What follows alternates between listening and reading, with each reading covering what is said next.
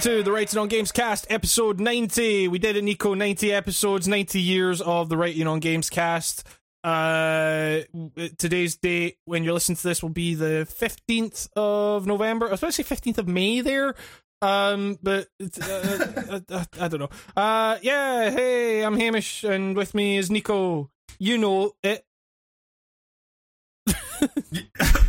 Was that like a fragment sentence? I just you know it. Hey, how you doing, Nico? We I'm doing fantastic. Yeah, I know how you're doing because we talked for a while about what the fuck's been going on with you and criminals and cars. That sounds bad. I hired the services of a criminal. I did. I own it. It's. I mean, we don't. To be clear, we don't know that for sure. I've been on the run a long time. It's time I turn myself in. I can't keep this up anymore. The outlaw life. I played all that Red Dead. Now I am the cowboy man. And, hey, holy shit! Writing on Games just posted a new video. My phone just told me this. I just want to know that's like the first time YouTube has ever actually told me that Hamish has posted a new video. Great. Oh, yeah. This is it, Nico. This is it. YouTube's working for me again. It's great. You're in there. You're with the hallowed grounds of great content creators like what happened to all the skate punk bands and Gamer from Mars. I don't know the first guy I mentioned, but he's like, God. He just like asks. He has like dumb music headlines for like all of his videos. I don't know that guy's name, but he really annoys me. It's not him. It's more like YouTube trying to get me to watch him, and I just refuse. I don't want to see. It's just like YouTube just goes through phases of just recommending you one channel, and yeah, I know what you mean. You watch one Let's Argue Fantano video, and YouTube thinks I want to see only people like Anthony Fantano for the rest of my YouTube experience. It's like no. You watch one fucking Fantano video, and it just comes up like you click multiple times. I am not interested in this channel, Fantano, and it doesn't listen. It just thinks you are clearly fucking interested in Fantano. You watched 2 minutes of one video. So, like, I watch a lot of YouTubers that are like bad people. Not to imply Fantano is a bad guy. I think he's whatever. Like, sure. You know, I got no real opinion on the guy. But yeah, like, you ever like go watch someone like a Keemstar or something? Like I don't like this dude, but I'm interested to see. I'm a curious man, and I gotta see stuff. Hate watching stuff on YouTube is like a good fucking chunk of the watching I do on YouTube. It's just but it's like I wish there was like a box you could take that's like, yeah, this is like ironic viewing. I don't want to be recommended a fucking Leafy video ever, like just because I watched one where he was like, I had to see what it was all about. The kids are talking about Leafy. I'm older. I gotta follow the kids now. They don't follow me. He's back. So it's god, that was just. No, we're not gonna degrade ourselves by talking about that. we're better than that. Yeah, but YouTube is an apocalyptic wasteland. It's just not the best. But it's something. Yeah, it's the new trend seems to be people slightly younger than me and you, like reading articles about stuff that happened in the early 2000s. Yeah, like it's like really popular right now. I don't like the what was that? There's just a bunch. It's like, wow, this reads like a history report of stuff that happened literally 10 years ago that I can remember in high school. Like, it's like I kept getting recommended one about fucking rotten.com and like Wang. Yeah, I get Wang videos recommended all the time. I don't know who that guy is. Where'd he come from? Yeah, like I don't watch it obviously, but you know, like because I don't need fucking rotten.com in my life in any way.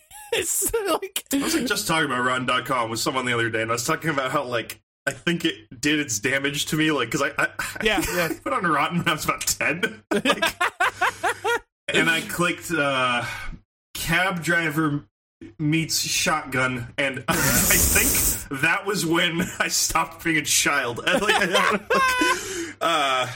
man, I can still, I just said that right now, and I can see it in my head clear as day. I'm seeing it right now. I got the vision. It's oh god. But you see, yeah, that was a website that I don't know. I think that's why video game violence doesn't really do anything for me in terms of grossing me out. For the most part, it's that's the answer to video game violence. Show kids real violence. Yeah, we were doomed. That website's from that website came out when we were 3. Yeah, yeah. We were destined to find in the Wild West net. It was, ugh. Rotten.com, everybody. It's www.rotten.com. If you want to change your world. I can't believe it's the 90th podcast. We're back. And we're talking about fucking Rotten.com. Don't go there, people. This is the Writing on Gamescast, brought to you by Ogrish. Oh, man. Yeah, but... DocumentingReality.com. Let's go. No. The real sites. Oh, I don't like it. I don't like it. Please don't go to any of these websites. We're not advocating them, nor should you ever click on them. Yeah, we absolutely do not. If you choose to, we are not responsible for anything you will see or any damages you will incur to your mental stability. Yeah, but I mean, I don't know. Speaking of things that hurt. I've been playing. Well, we should say there's been a fucking bunch of video games coming out in the last 2 weeks or whatever. There's been 2 Hamish Black videos since we last casted as well, I believe. Well, I mean, did Red Dead not come out when we last casted, or was it? It probably came out after we last. Yeah, it did come out after we last casted because I was talking about doing the Red Dead video, in that podcast, and yeah, so that Red Dead video was a lot of fun. I really enjoyed doing that. It was got to flex my editing muscles in a way I hadn't really done. I got to flex my music muscles in a weird way because I was just okay, I'm gonna record the cheesiest ass fucking spaghetti western thing I can for this. So but my guitar my guitar currently has 3 strings because one broke yesterday or the day before. But it had 4 strings, so I had to try and figure out how to get a twangy Telecaster spaghetti western tone, but on a fucking humbucker Iceman that hasn't had its 4 strings changed in about half a year, or well, actually way more than that.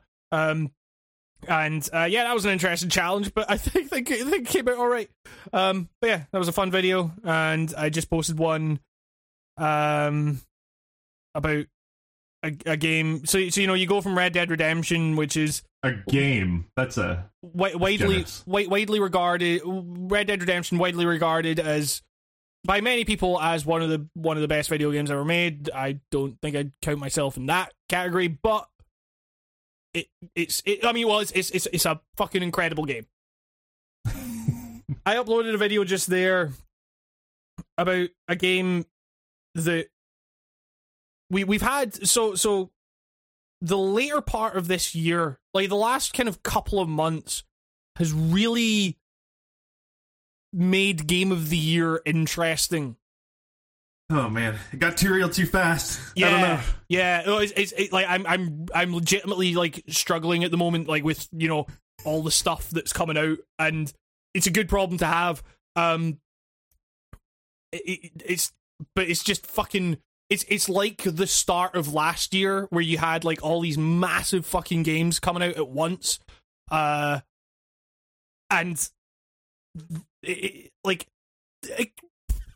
major fucking achievements in the realm of video game fucking media and all that kind of stuff. I played a game multiple times through at the expense of playing any of these other games that I really wanted to play. But you've probably played this game longer than anyone on the planet has. Yeah, exactly. Yeah, I You're probably at least in the top 50. Let's say. Of I bet. I don't know. I have played through this game about 4.5 times now. So of course, we are referring to. Have you gone to the doctor since doing that? Like, I feel like you need like an actual physical examination after going through that 4 fucking times. I feel tired having played The Quiet Man. The tired man. Yeah, the quiet man, the tired ham. The quiet man made a tired ham. Yeah. Fuck, yeah. Man. Fuck. Actually, same here. I actually fell asleep 3 different times during that playthrough. I'm not exact. That is not hyperbole. Yep. I nodded off 3 different times during this game because of it. Is it an artistic decision or was it a damage control plan for bad acting? What the fuck is the deal with the silence? So.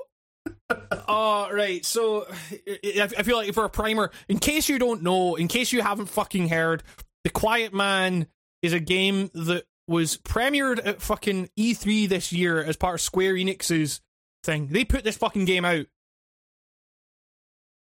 Yeah. It is a brawler / narrative game in which there is no audible dialogue for your first playthrough, but the thing is, it's being sold as like a game with no sound, almost no dialogue. A guy does give you a hot dog and say that the savages are out tonight, and then it's all downhill from there. Yeah. Actually, it's a fake hot dog. It's like a mission hot dog. Yeah. Which I don't really know what the hell was the point of that scene. I just realized like. That didn't seem like that bag of food, the fake food with a message on it, had anything to do with you beating up the guy in the weed jacket and his friends like 2 seconds later. Yeah, so let's break down that fucking section. You go to a hot dog guy, he gives you a hot dog and says, "Be careful, the savages are out tonight." He gives you a napkin that has like a map drawn on it. The end game of that whole thing is that you're being sent by Tay to go and get a briefcase full of cocaine, I think, and from this gang hideout. I don't know who the savages are. Are they the gang? Because I imagine if you're going to a gang Weed hideout, Guy's gang. Is it Weed Guy and that other guy? The guy with the shoes? The guy who stole the shoes? See, you've heard the dialogue in this, and I have not, so I'm going based on the pantomiming I had to endure. So, like, that guy, when the quiet man was a quiet boy who stole the shoes, and then, like, the most awkward, like murder scene ever goes down. Yeah. Do we worry about spoilers? It's not really a spoiler. No. I mean, I just posted a video that literally opens with, this video contains some spoilers for The Quiet Man, but it's also the fucking Quiet Man. It doesn't matter. Like, do not buy this game. It is. I say this without hyperbole. It is maybe the worst game I've played since Ride to Hell. Yeah, I can agree with that. It's broken in the exact same ways. Yes. I mean, direct comparisons in the video. Its story is nonsense. Its combat is fucking abysmal and broken and devoid of any hit detection. Its animations are fucking absurd. It's like 2 bags of flour bumping into each other. Yeah. Honestly, it felt like what is that game that Vinny Caravella slapped his hands with the bar fighting VR simulator? The fighting looks like a bunch of drunk dudes like falling over themselves trying to whomp each other. It's like the but it also is like kind of hard because it's so bad because like a dude's fist will kind of accidentally nudge into you, and that's a critical death blow for some reason. Yeah, so right, so the way I talk about it in the video is, so that combat system, it took it took me almost 2 full playthroughs to realize that your focus mode, so you can go into a focus, so you have punch, kick, dodge, grab on your face buttons, and then you can press L2 and go into focus mode, which sends you into the, like, you can basically hammer on X, and it does like it's essentially like a kill move really on someone. Fast, yeah. I don't get what that is. Like, what is? I still don't get that. So, I didn't know either. There is. I thought it was like timed to, like, I thought it was something to do with the dodge, because I kept dodging and hammering on L2, like hammering on both these buttons, so it just looked so dumb. He was jerking back and forth, and then I would just go into focus mode. No, it turns out the lens flare, the tiny little lens flare on the right hand side of the screen, in a game full of fucking lens flares and visual artifacts all over the fucking screen. There's a Square game. We imagine there's going to be lens flares. We just take that shit for granted in a Square game. Why would you even acknowledge that? Imagine if one random lens flare out of that was the meter for, like, because there's no HUD outside of that. Like, there's a tiny lens flare that goes up the screen as you fill up your focus gauge, which then allows you to go into, like, and it took it. I've played through this game. It doesn't say anything. It doesn't explain itself at all. Like, no. I think at the beginning that's like a lie. That is a lie. It actually does explain itself, which I found out on my third playthrough.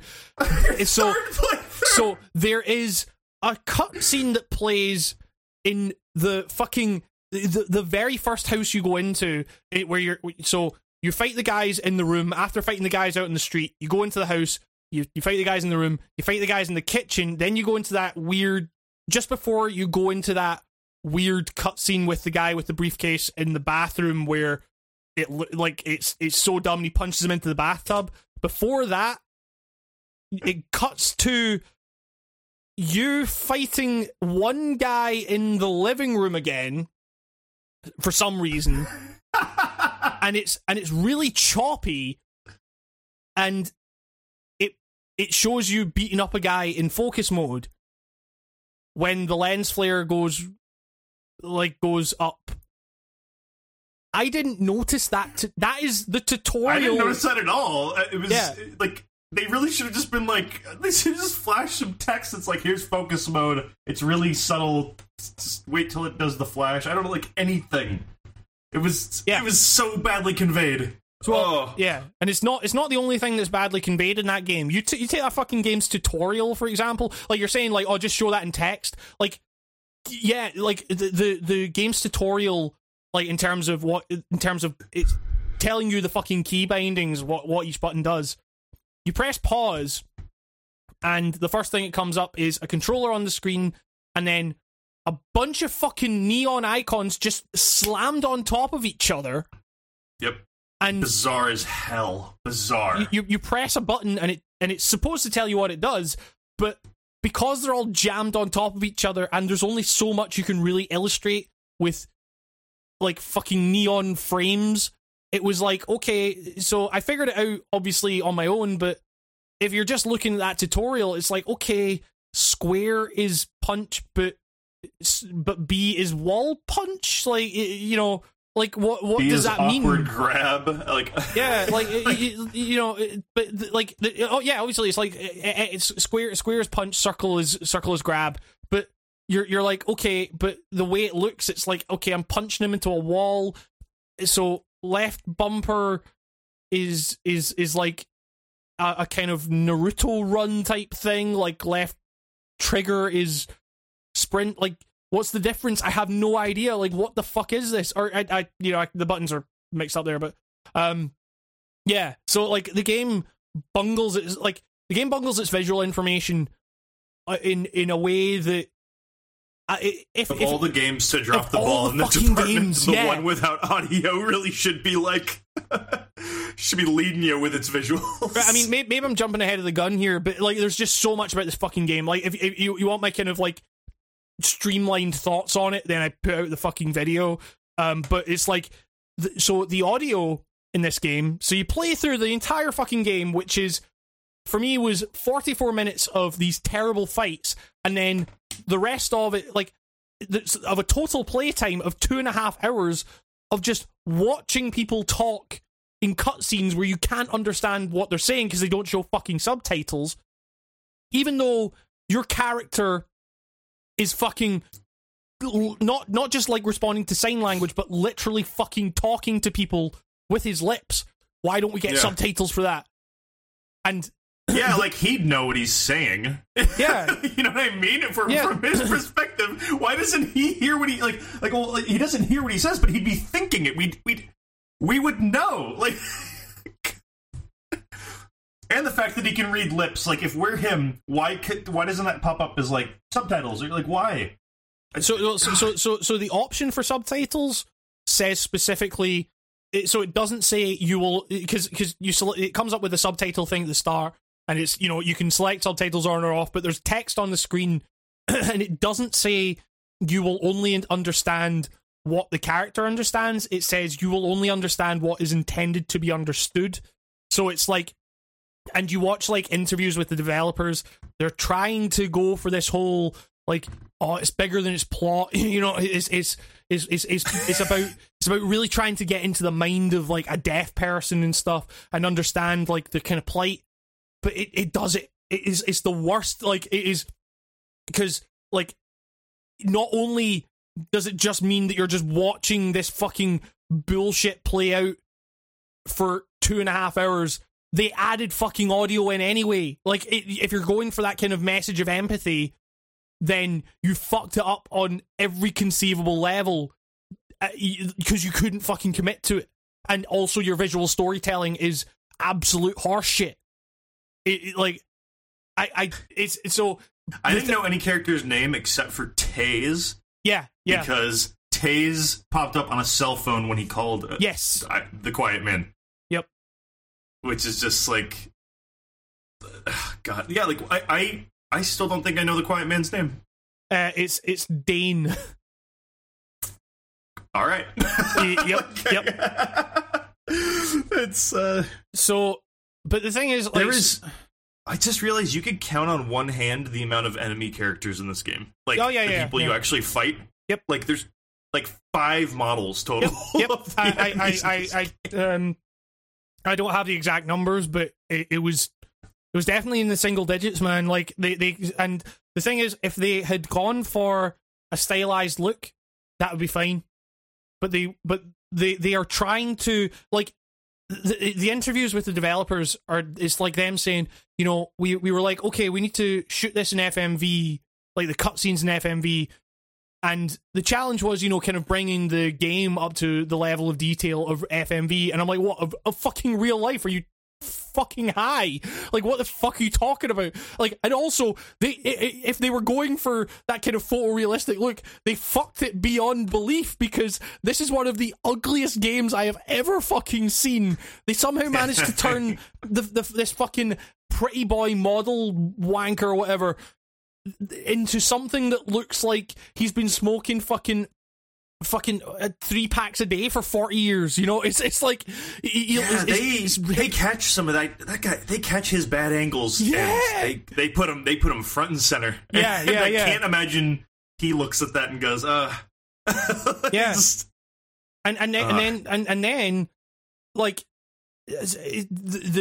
so, you know, I was talking about like the audio and stuff. Like, we're talking about, you know, of all the games to fuck up your visual storytelling, this is not the one. Like, they add in the fucking sound for your second playthrough, and it is abysmal. It is like, how did you like, honestly, it is like, not just like in terms of like the acting is fucking atrocious and everything, like as you expect, but it's like the sound quality, like whoever recorded this should be fucking fired. It's like there's an interview with like one of the sound guys, and it opens with him going like, yeah, when they came to me with like the idea of a game without sound, I didn't know why they were coming to me. It's like and you know, I don't know, it's probably way more than just that guy responsible for this, but the quality is all over the fucking place. There is so much of that game where like the dialogue is incredibly fucking muffled.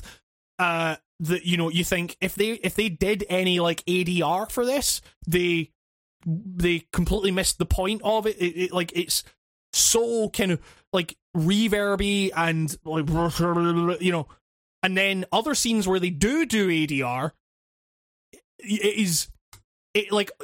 games get bad. Every bad game gets compared to The Room. This is one of the few times that the ADR in this is like high mark levels. It's honestly like a character will kind of be moving their like not moving their mouth at all, and the game will go why, and like there's one bit where there's a great bit where he like because the guy this guy they got to play him. I looked him up. He's been in like 5 things, 3 of which are in fucking post production at the moment. So he's really been in 2 things that are released. One of which is The fucking Quiet Man. And it is like there's a bit where he goes, "I'm going to save her. You are not going to stop me. I'm going to save her." Like it's really funny. But then there's things like the dialogue is not reactive in any way. Like you'll be beating up people as they're fucking talking to you in a really calm voice. Like you'll be slamming their fucking head into a wall and they're going like, "Dane, no, what are you doing?" Like it's and then like combat sounds will fucking glitch, so you'll get this really hard, like ear piercing fucking like. I include it in the video, but there's a bit where like I did this fucking kick move on a guy, and instead of just, the thuds that you associate with a kick, it started doing this weird garbled bullshit. It was like, it sounded like a fucking Transformer from the Michael Bay films, and it was it was fucking ear piercings. I was like, and then there's also the fact the fucking boss music is like clearly music was not the fucking prime concern here, because the music for like, so one of the guys you fight is the shoe guy, but all grown up. The guy that steals fucking. We'll get into the fucking shoe thing in a minute. Schumann, yeah, but he's actually called Isaac. And finally, the biggest mystery I had. Well, I was dying to know. Who is Schumann? But this is like a big fight. This is the guy that's like. You think is like killed your fucking mum when you were younger and you're finally getting revenge, and in comes this like weedy ass fucking slide guitar lick that's like, it like sounds like, have you like fucking the music in Euro Truck Simulator or any of those simulators where it's just royalty free like country stuff? It is identical. Like, I was listening to it, I'm like, is this the same track they used in fucking Euro Truck Simulator? It's like this is the biggest, like, this is the climactic, or what, the game goes on for like an hour and a fucking half after it, but it's like, this is meant to be like a big climactic boss battle, and it's playing this like, what the fuck is this game, man? Like, this game I'm gonna have to watch a playthrough. This with sound now. Yeah. And again, let me be clear. Like, it's not like Ride to Hell, where Ride to Hell was not. Ride to Hell was made as like an homage to kind of B-movie biker schlock. It came out the other end fucking terrible, but at least on some level, you get the feeling that it knew what it was. The Quiet Man thinks it's fucking Lynch directing Fight Club, and instead it just comes out seeming like the fucking PS2 version of fucking Fight Club. It is so pretentious. Like, I don't bandy that word about a lot. I think a lot of people misuse the word pretentious. This is genuinely, like, this game thinks it's fucking high art. Like, it's out caging Cage. It's like, oh man, it is the worst. It is so fucking bad. Like, I honestly, it really, like, bummed me out in a big fucking way. Yeah, like, if it was on its own as like the audio thing, and it was just like 2 hours of a fucking audio thing, it would still feel padded and overblown, which is saying a lot considering that game is fucking like 2.5 hours long, and you can say this is padded beyond fucking belief. But, you know, at least you would think, like, okay, it's so bad it's good. It's, you know, it's a schlocky thing with, like, scenery chewing performances and everything like that. But it's the fact that you have to play through this fucking thing where you're just watching this game but without sound, and you don't understand what's going on. And, like, these cutscenes are, like, let me be clear, these cutscenes are, like, 10 minutes long, like, and you can't skip them. So you're watching these fucking 10-minute cutscenes of just people talking. It's not like there's interesting visual shit happening. You're just watching people converse with one another, but you don't get to understand what they're saying. They'll be, like, sitting down talking to each other. It's a boring crime thriller, like a subpar one, right? Yeah. Imagine that. And then if you cut all the audio out and just put random atmospheric samples from Silent Hill 2 over the whole thing. Like, it felt like a Silent Hill cutscene, because anytime anybody talks, there's like this kind of cloudy, muddy, like it's like they just had a guy quickly just kind of mash a keyboard anytime someone's lips move. Yeah. Because that's how deaf people hear. Yeah, exactly. I mean, like a couple of chords on a synth. You know, it's important to say that, you know, like, you know, there's no one type of deaf person. Hard of hearing people hear things in all kinds of different ways and everything like that. But it's just, this feels so, like, it feels like the basest level fucking understanding of it that you could possibly have. And they're playing all fucking high and mighty, like, you know, oh, we're doing this for the deaf community and stuff, and this is, you know, a really great service. Like, what does him being deaf have to, like I mean, it doesn't really do, like he's deaf. That's it. Like, I don't think it applies, like, I mean, what does it, like, affect the story? Is that why he has super senses? Or anything? No. Like, why is he a deaf? It's just kind of random. Like, it's... Yeah. It's like an idea first, and then they just, like, kind of were like, well, I mean, he's deaf. And, like, and you hear him talk, and you're like, okay, they clearly did not get a deaf guy to play this guy. Like, you know, it's like there's this is just a thing where they just got a bunch of people together and then said, okay, this guy can't hear. Let's just take out all the concept. I'll give them, like, the concept, but they fucking failed. Like, I mean, like, it like I mentioned in the video, it should have been like Hellblade, you know, where it's you're not getting you're not getting, like, a comfortable experience. It's not made easy for you, but you are, like, you're it's important. And it's a message rooted in empathy, whatever the fucking message is. Like, I kind of sum it up in the video as, I guess, hard of hearing people probably have it pretty hard when it comes to, like, media without subtitles, and that's about as far as I can really go with what I think the developers were thinking. But, like, that's fair, but it's like, I didn't get that on my playthrough. I was just like, this is kind of. I was like, if there's a message here, I'm getting bored away from it, because it's like I'm just staring at these cutscenes of two people talking for, like, what feels like sitting down to watch a regular TV show, but it's like the amount of times I just looked down at my phone while playing this game, like, during the cutscenes, it was insane. And, like, you'll have missed nothing. Yeah, I looked up and I was like, oh, they're still sitting drinking whiskey. Yeah. Talking about what I assume is the good old days, because they keep snapping back to the same 5 seconds of footage of Shoes guy shooting. And also, I don't even know, was that Quiet Man's mom who got shot, or is that his babysitter, his sister? So that it wouldn't even matter if I knew.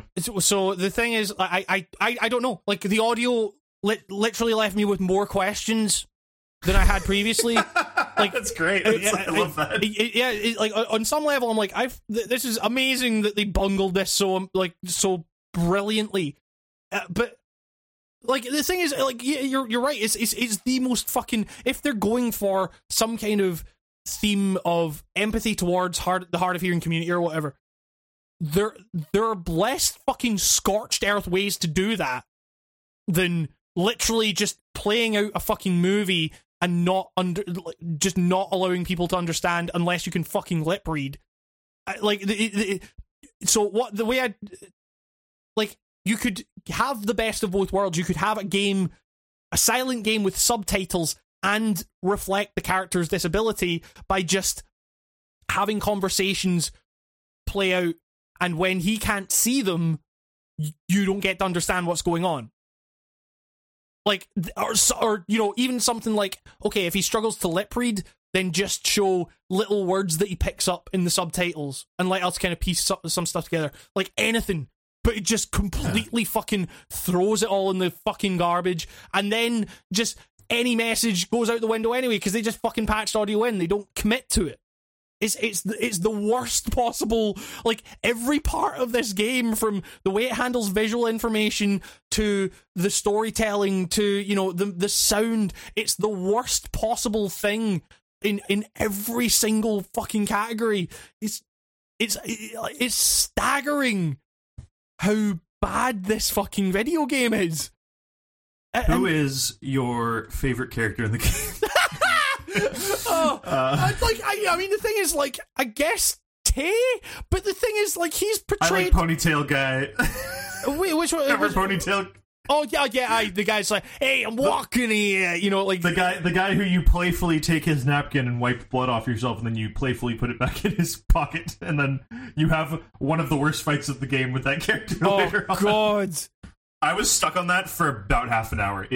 I was tearing my hair out on that fight. It was so shitty. So I've played. So as someone who's played that game 4 times, I'm still none the wiser as to what the trick with those boss fights is, because I think you wait for the right animation, and then you go, "Oh, that's the animation I can interrupt and punch him in." Yes, and sometimes, and you're left to the mercy of the game deciding when that fucking AI guy does that thing. So for the majority of the fight will just be you, like, not even, like, after a while I was like, okay, I just won't punch at all until he does, like, his wind up thing. Ponytail guy, I eventually figured out, I was like, oh, the game just does it whenever it feels like it, and it's really far and few between, but he like does a stretch, or he does like a little flex thing, and that's when you go up and just beat the shit out of him, and then you step away because he will destroy you with 2 shots. It makes no sense. Like, your health is all over the place, too. It's just as badly conveyed as the sense meter filling up. You're just like, okay, the screen's red, I think I'm gonna die if I get hit one more time. Then you get punched one more time and you fall and you're like, oh, I'm dead. But then it turned out you weren't dead. It's like, oh, it's like trying to imagine if a guy challenged you to a fist fight, but the stipulation was that you had to fight him while, like, being wrapped in a burlap sack. Like, I don't know, like, it's like, you know, you can maybe actually hit him, but, you know, you're restricted and you're kind of flobbling around. It's a game. It doesn't. You know what's really funny is that when we first saw the trailer this summer, I remember going like, huh, you know, like, it reminds me of the Bouncer, and then the more it was shown, people were like, this is reminded me of the Bouncer. And as someone who's played the Bouncer to full completion, like, I've gone through the Bouncer and I've got 100% completion. It's terrible.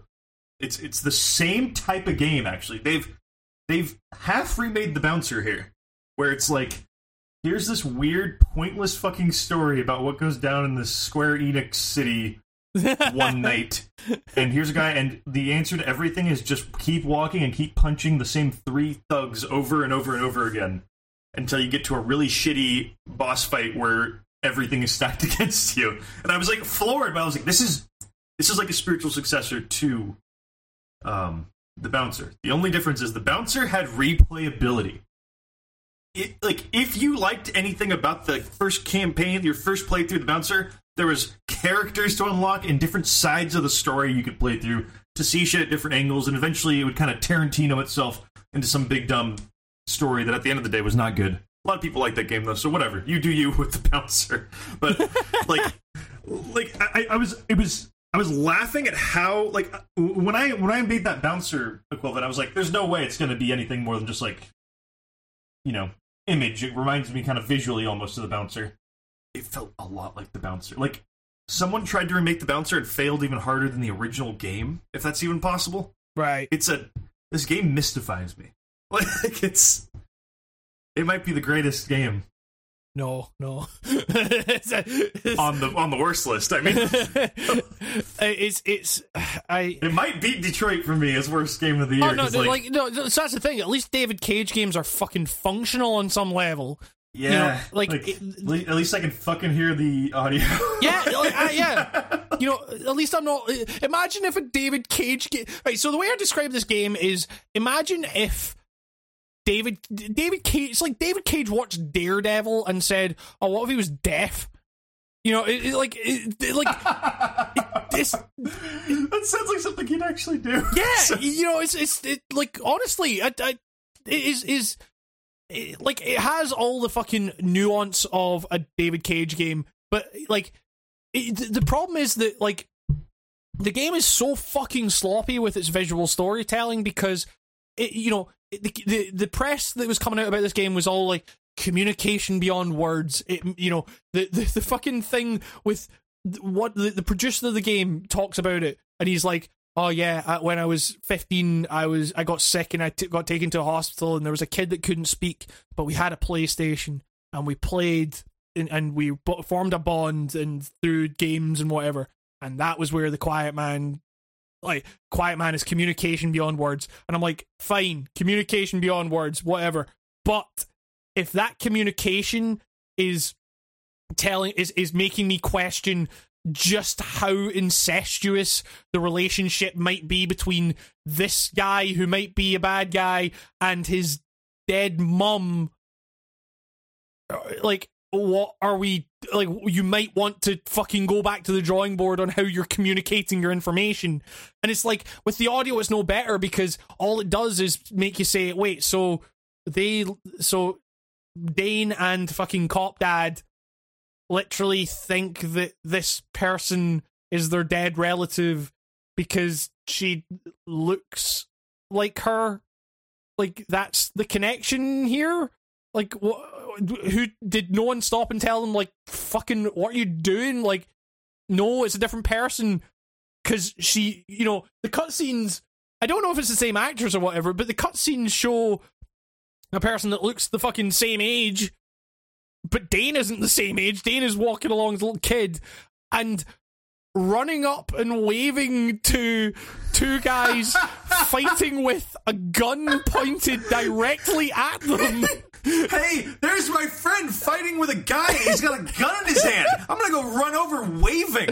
And then the mum is not, and the mum doesn't go, oh wait, no son, they're fighting with a gun, maybe don't do that. She does, but it's a little too late. Late on the mom's part.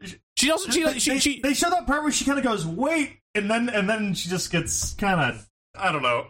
She doesn't go wait. When does she go wait? It's like later on she kind of does, but it's like by the time she does that, he's like halfway across the thing, like he. And she was staring at the same thing he was staring at, so she must have seen the gun. Yeah, well, that's the thing. It's like in plain fucking view. They're walking along the street. I don't know how you could have fucking missed. It looks like a PSA, like a commercial, yeah. like for gun control. It does, like that old commercial where these guys are like just fucking around with that gun in the office and it accidentally goes off. Like, it looks like that same thing. Like, it's yeah. Oh my god! It's also, the gun was like pointed at the quiet boy, the quiet lad in that scene, but it hits the mom, and it makes it look like if you were doing like the math on where that gun was pointed, how did it hit the mom? It's. That game does not give two fucks about continuity. There are so many instances. There's a bit later on where Tay has like tied up the woman and he's about to shoot her, and you dive in front of the bullet, and the shot clearly shows you about fucking 2 fucking feet from where the gun is pointing. Like, you are fully fucking, that's as far as you're going, that's as far as you're getting in front of that gun. Next shot, like, cuts to the next shot, you getting fucking shot. And it's like, this game is, so it's not even like, the filmmaking in this game is like film student level, it's properly like shot, the establishing shots in this game. The reason I say like this game is padded despite only being 2.5 hours long, they use identical fucking establishing shots fucking so many times. And it's not like they're hiding a load in there or anything like that. The loading happens before, and then they play this fucking establishing shots. In the sound playthrough, sometimes they'll have characters on the phone during those establishing shots, so that's the reason they're in there, presumably, but they just took out the fucking audio so you don't get any of it. They have establishing shots that last 30 fucking seconds. Like, there's a shot when you're going into the fucking Club Moonrise, and it's like you're going to watch her play the piano. There's a 30-second fucking crane shot that it just goes in on Club Moonrise, and you're like, do you think we're at fucking Club Moonrise? Do you think we're gonna go into Club Moonrise? And it's like, I timed it, it's literally 30 seconds long, and I'm just like, what was going through your fucking head? Like, who was editing this? Who was it? Some guy that was like, okay, we fucking hired this dolly for the day, or we hired this crane or whatever, we're gonna get our money's worth from it. Like, there's so much of that, like, where you think, okay, clearly they just fucking put in the audio because they paid a guy to do a lot of work on this fucking audio, even though he did it fucking terribly.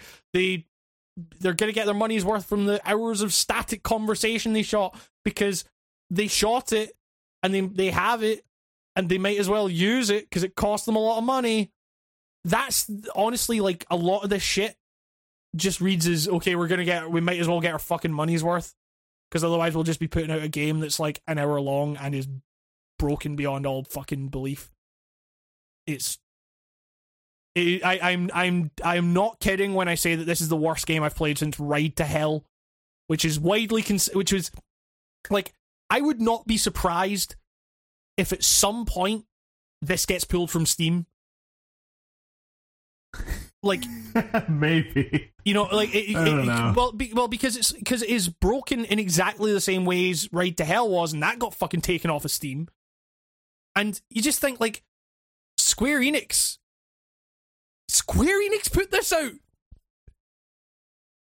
Like, what the fuck? What was happening? Yeah, it is weird. Although it does go full fucking, like, Final Fantasy nonsense near the end with the crow mask, like, Phantom Ninja fucking finale. What the hell was that? Which is also the worst gameplay sequence. Nowhere. Like, so yeah, I mean, yeah, like, it comes out of nowhere, and is also like it is. You turn into Reaper from Overwatch at the end of this game. You actually fucking do. Except Reaper's a joke. Yeah, like, yeah, yeah. Yeah. To be taking shots at those Spawn characters, like those types of like, like you turn into like what like every edgelord thinks they look like.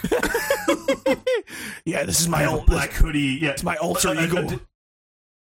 Do you think that this is like He kind of reminds me of the baby outside my house crying. That's weird. Do you think? It gave me like weird like Watch Dogs vibes, but if Watch Dogs 2 took all the fun out of itself, like the way the way some of this game looked, and like it was a weird glimpse into just like what if Watch Dogs was made by edgelords who took themselves way too seriously. Yeah. With none of the tech except cell phones. But it's like it's also like that sequence in terms of gameplay is more broken than anything else in the fucking game, which is saying a lot. Oh man, it's so funny. It's hilarious. Like, because because the camera goes further in on your character. It was already pretty close to begin with, but it goes further in, and it's like, and at that point for me, like every single time I played it, it would just start freaking out. Like it's a full 3-minute sequence, or like, no, it's probably more than that. Considering that it's a long time. It's a long time. Considering that the rest of the fights are like 20 seconds, and you're out. You're in for like 5 minutes of cutscenes after that. That final fight, I kept like they send waves of generic soldiers after you again, like the guys in suits, and there was like 2 different occasions during that fight where I just stood around and nothing was going on. And I was like, okay, like is the fight over? Like what's going on? And then out of the mist, there'd be like one more guy would come out, and then I'd be like, is it done? And I'd walk over to like the lady's like chained up like right there, like on this thing, and and you just stand next to her, and like you can like even like I was like kicking her and punching her, and I was just like clipping right through her because this game, of course, they wouldn't add any detail like that.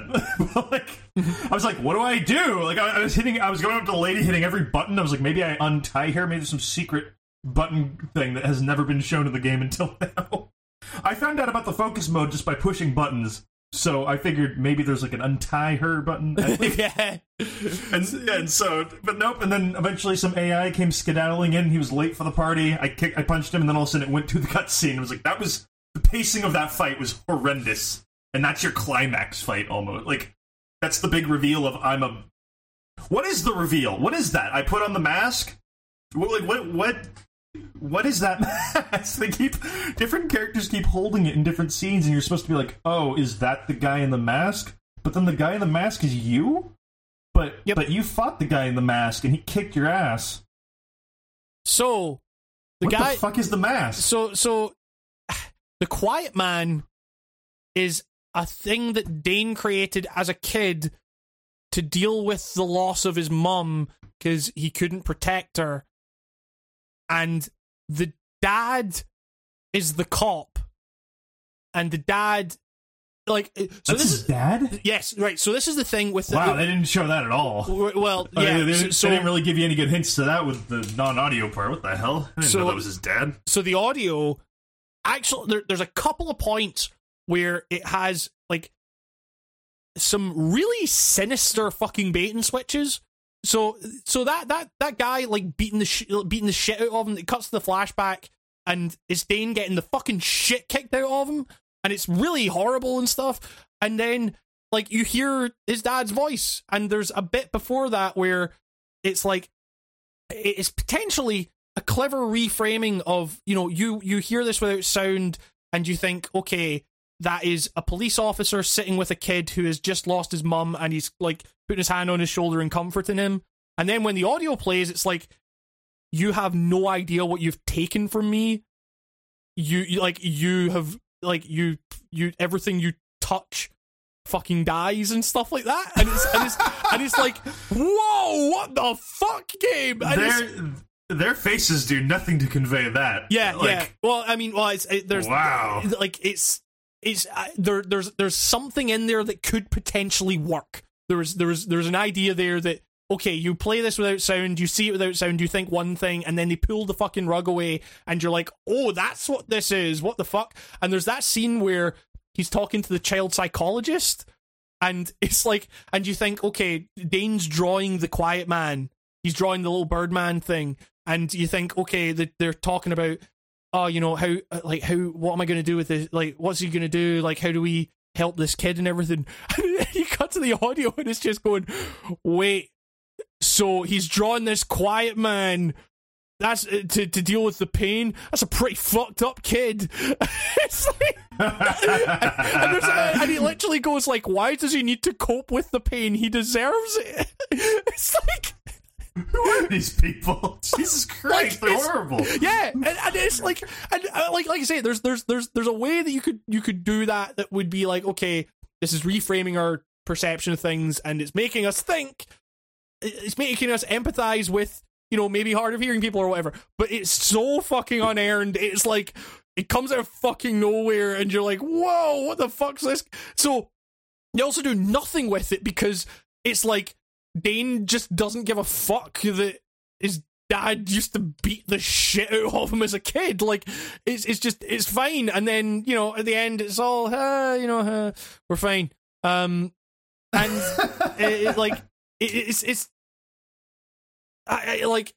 so the thing is, Dane creates the Quiet Man to put, like, because he felt that he needed to protect his mum. He develops superpowers. Like, he becomes a good fighter. No, he becomes a good fighter because Tay taught him how to fight. What, the Tay, like what, Tay when he's like that 16-year-old in front of him, or like what?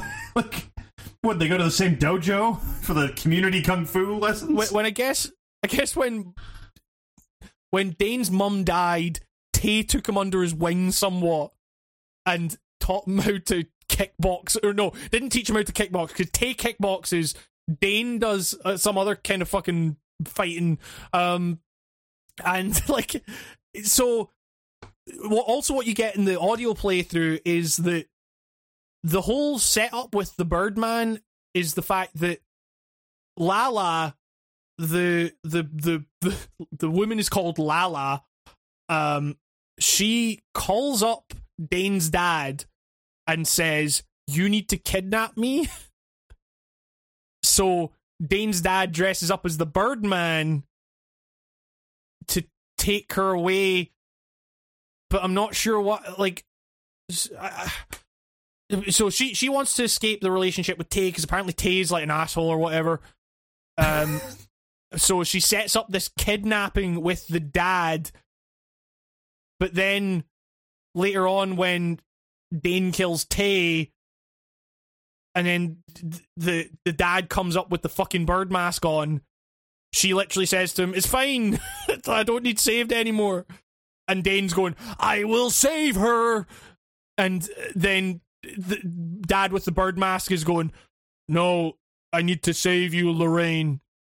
And you're just like, wait, what the fuck is happening? Do they literally think this woman, because she looks like their dead relative, is their dead relative? Like, I don't get it. I don't understand. I've played through this game over 4 times, and I don't get it. It's like, there's so much about this game, like, even with the audio, it doesn't fucking answer shit. The update is called The Quiet Man Answered, and nothing's answered. It's how did this happen? I am desperate to know what the fucking thought process was behind all this stuff. Right, so the team that made this made Prey, like the original Prey, and they were going to make Prey 2. Like, maybe it's good they didn't. Yeah. Now I don't care about that missing Prey 2 anymore. If this is what was in store for us. Yeah. Oh god, when you Google Quiet Man, I went to the Wikipedia page, it's a movie. It's it's like John Wayne or whatever's in it. I'd rather play this movie than play The Quiet Man the game. Like, seriously. Yeah. Okay, who's responsible? Who do we blame? Who do we toss in the volcano over this? I mean, well, that's the thing. It's like, I don't, I'm worried that my video comes across as like mean or whatever. I absolutely do not intend it to be. It's the fact that, as always, games are incredibly fucking hard to make. There's likely a number of fucking decisions that were made at a number of different levels that led to this happening. I'm desperate to know what these are. There is almost certainly not one person to blame or anything like that. It's, but... Well, I only see one writer listed here, so... Okay, what has he written? I'm just trying to see. Okay. Alright. Wow. Yeah. Sorry, I know, I'm breaking the rule of radio by doing contextualist reaction. He's written a lot of comics for DC and Marvel, actually. Wow. A lot of X-Men, a lot of Spider-Man. Why did you write Joe Kelly? You seem like you got some good shit under your belt. What is this? That's the thing. I'm confused. You've written some good shit. I mean, it is 90s runs, but, I liked the 90s runs of stuff, but still. How do you write The Quiet Man? Like, what do you think the script for this game looked like in development? Was it just like, hey, kid, there's a lot of savages out tonight, and then... blank pages? It's just, he submits that as a script. And Joe had this great idea for a game. He gave me the script. It was about a fifth of a page. It was pretty good. So man walks up the hot dog counter. Hot dog man tells him that there's savages out. Let's go with that. So it's a game without sound now. I'm looking at the Metacritic. There's an outlet that gave it 80. It's a site called Digitally Downloaded, and it says it's not without its issues, but these are the kinds of experiences that really stick in the mind. And I'd rather that I'd rather that yet another stock standard action game that merely fits within structures we've already seen dozens of times before. And, like, there's some truth in that. Like, there's part of me that adores The Quiet Man because it's so fucking awful. But, like, if I want that kind of experience, I can go elsewhere. And just what this game fucking represents on so many different levels, it just fucking annoys me, man. It's, yeah. Well, see, like, you can get just as much enjoyment, like, the exact same, like so bad it's good enjoyment that me and you got out of this game. You can do the exact same by watching someone else play it. Like, yes, yeah. The fun does not come from you going, the combat's awful. Yeah, because it actually makes you hate yourself. Yeah, it's like kind of combat that's not fun. It's like, got a little crazy. Don't know how much of schlock is okay with me putting up with this bullshit. Like, it was like one of those things where halfway through one of those boss fights, I was like, I don't know if this game is funny enough for me to put up with more of this bad fighting. Yeah. I had to stick it through, though, because it looked like I was getting near the end. Yeah. The game makes you feel like you're at the end, like, 4 different times. Yep. I feel like yep. Yeah, I mean, I would really recommend if you need to know, watch a playthrough. Do not buy this game. Like, if it ever goes, like, off sale or whatever, like, if they ever decide to take it off sale, buy it then. For You're a archival collector purposes. of weird shit. Yes. Yeah, like, yeah. And if you have to buy it, if you just have to, you're like, shut up, I need to play the combat, whatever, I'm not listening to you. Please don't buy it full price. Like, oh, yeah, goddamn. Yeah. Like, do not. You're gonna feel... The less you spend, the less cheated you'll feel on what you dropped, I think. Like, Yep. Yeah, this is like a 5 and under game. Yes, yeah, at least, like, if you can get this for like $1, and maybe, and it will be one. Oh yeah, I you know how? Hey, we all know how often Square Enix has a fucking big Steam sale or a bundle. like I feel like it's like once a month at this rate. They also do that fucking like mystery box thing. Like, occasionally it's like, oh, you can buy like a mystery. You can buy a mystery box and it'll come with like a bunch of different Square Enix games. Imagine you got like one of those and The Quiet Man was in it. Explode. Like, you think like, all right, so I mean, we're there's another game we will be talking about today, Hitman. They got rid of Hitman. That's right. My god. They got rid of Hitman because it wasn't meeting expectations to them. Their fucking wild expectations.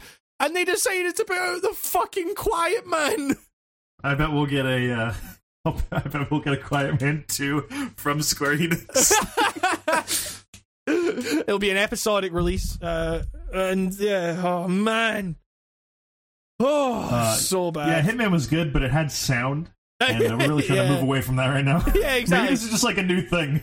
Yeah, audio engineers are costing too much.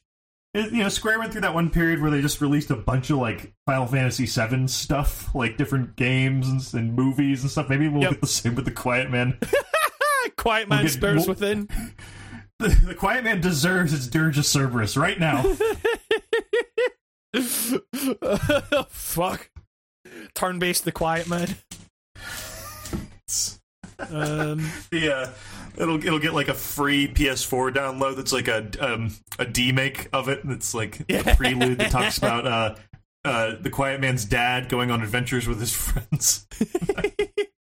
The Quiet Man is actually just the what's his name, Dane? Dane. Sitting in bed while his father, the king, reads him a story. Oh fuck! It's See, that's the Quiet Man. Who was the lounge singer? Who the fuck was that lounge singer? I just realized. Who was that? The women. Yeah, like I get she kind of like looks like his mom, right? Or like that's the kind of connection. That's why he's so infatuated with her. But like, what is why did she pretend to get kidnapped? I guess because she wants to get away from Tay. Just leave. Well, Tay didn't seem like that evil of a dude until like the second half. Like, I mean, Well, I mean, that's the only that's reason that's isn't kind the only of the thing. reason. Isn't the only reason he was a bad? The way the game will, from my point of view, it looked like the reason he turned into a bad guy was because there was like a misunderstanding. Because you come in and beat up all of his buddies. Yeah. Yes. So that's the thing. It looks like you started. It's weird. Yeah. So like it's so the insinuation is there's at one point in the fucking game, Lala, the woman, insinuates that Tay has been, really aggressive with her and stuff like that, and you're meant to make the connection that that's why she wants to get away, and sure, okay, she needs help in getting away from that, fine, like whatever, but the way the game tells that story through gameplay and through the kind of visual narrative, you're right, like you're not given any of that, like, so it does just look like Dane kind of went in, beat up a bunch of guys. Tay gave him a number of chances to stop, and then he video messages him like he's like, "What the fuck are you doing?" Like the ponytail guy brings up the video message, with Tay being like, "Hey, I assume he's like, hey, your friend's beating the shit out of all of us for some reason," and then the last thing Tay sees is it shows that amazing shot, 10 out of 10 shot of the from the phone's perspective. In portrait mode, getting face stomped on the phone. It's like a fucking TikTok meme. It's like I always wanted to see what it was like to get my face stomped through portrait mode, and I got my wish with the Quiet Man. Oh my god. Yeah. Like seriously, with that sound, I had no idea there was even like an abusive thing going on with that guy. The reason I thought he was manhandling her afterwards was because I thought he was like, "Oh, you guys are in on it together," and I thought he was gonna like that's literally what it makes you like. Think. The game's visual storytelling makes it out like Tay is the innocent party here. Yeah, like, I didn't feel bad for Dane because I was like, well, I mean, why did we just beat the shit out of everybody? I was like, why did we just go back and beat up our friends? Like, and the game is to beat the shit out of us. Like, yeah, the game is more clear about the dad being like, I made that connection way more than I did Tay. Like, I was like, oh, he's got an abusive dad, and then I was like, that's probably why he's so kind of withdrawn with everybody. He seems kind of like he kind of puts up a front with everybody except maybe like Tay, but like, and also I didn't even catch that the cop was his dad until you just told me in this podcast. That was just weird. Well, and there's but the thing is like, so the dad in the sound playthrough is still just kind of being an asshole to you like throughout the whole process. Like, it's weird. Like, that cop didn't read to me as an asshole. Like, sure, he kind of like had this smirk on his face, but like, I always figured he was just like the look on his face is like mild interest. Like he's like he's kind of mildly amused by all this. His in-game model, the facial animations on that in-game model are so bad. The part of the game where he like accompanies you and you just punch your way through this fight, and all the cutscenes are just like it'll be like. The dad will be like, "Oh, watch out for that guy," and the Quiet Man. I keep calling him the Quiet Man. I guess that's a different character. I didn't realize the Quiet Man was a separate character until you told me. This is all weird stuff. Yep. So I guess Dane, who I also call the Quiet Man, beats up like these guys, and it just keeps coming back to the dad doing this kind of like, pretty good face, like kind of like a the only way I can describe it is like a Larry David face, like kind of like. Well, imagine him making that. Imagine him making that face, looking at all the stuff that Dane's doing, but instead of going, all right, he's going, shit. That's oh god. Now I might have to play. It's great. He looks like a fucking ant. He like his face looks like he looks like a character from the fucking Bug's Life. It's like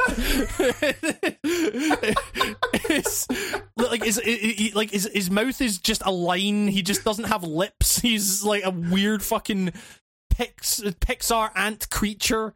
It's one of the. I just love it. Sorry, go on. It was at that point in the game. It was getting to the point where I was giving people voices in my head, whenever they mouth stuff, and it just just giving that dad like, oh, hey, pretty good. Yeah. Like he just had this goofiness to him. But the way it sounds like he's actually portrayed, he's like a horrible dude.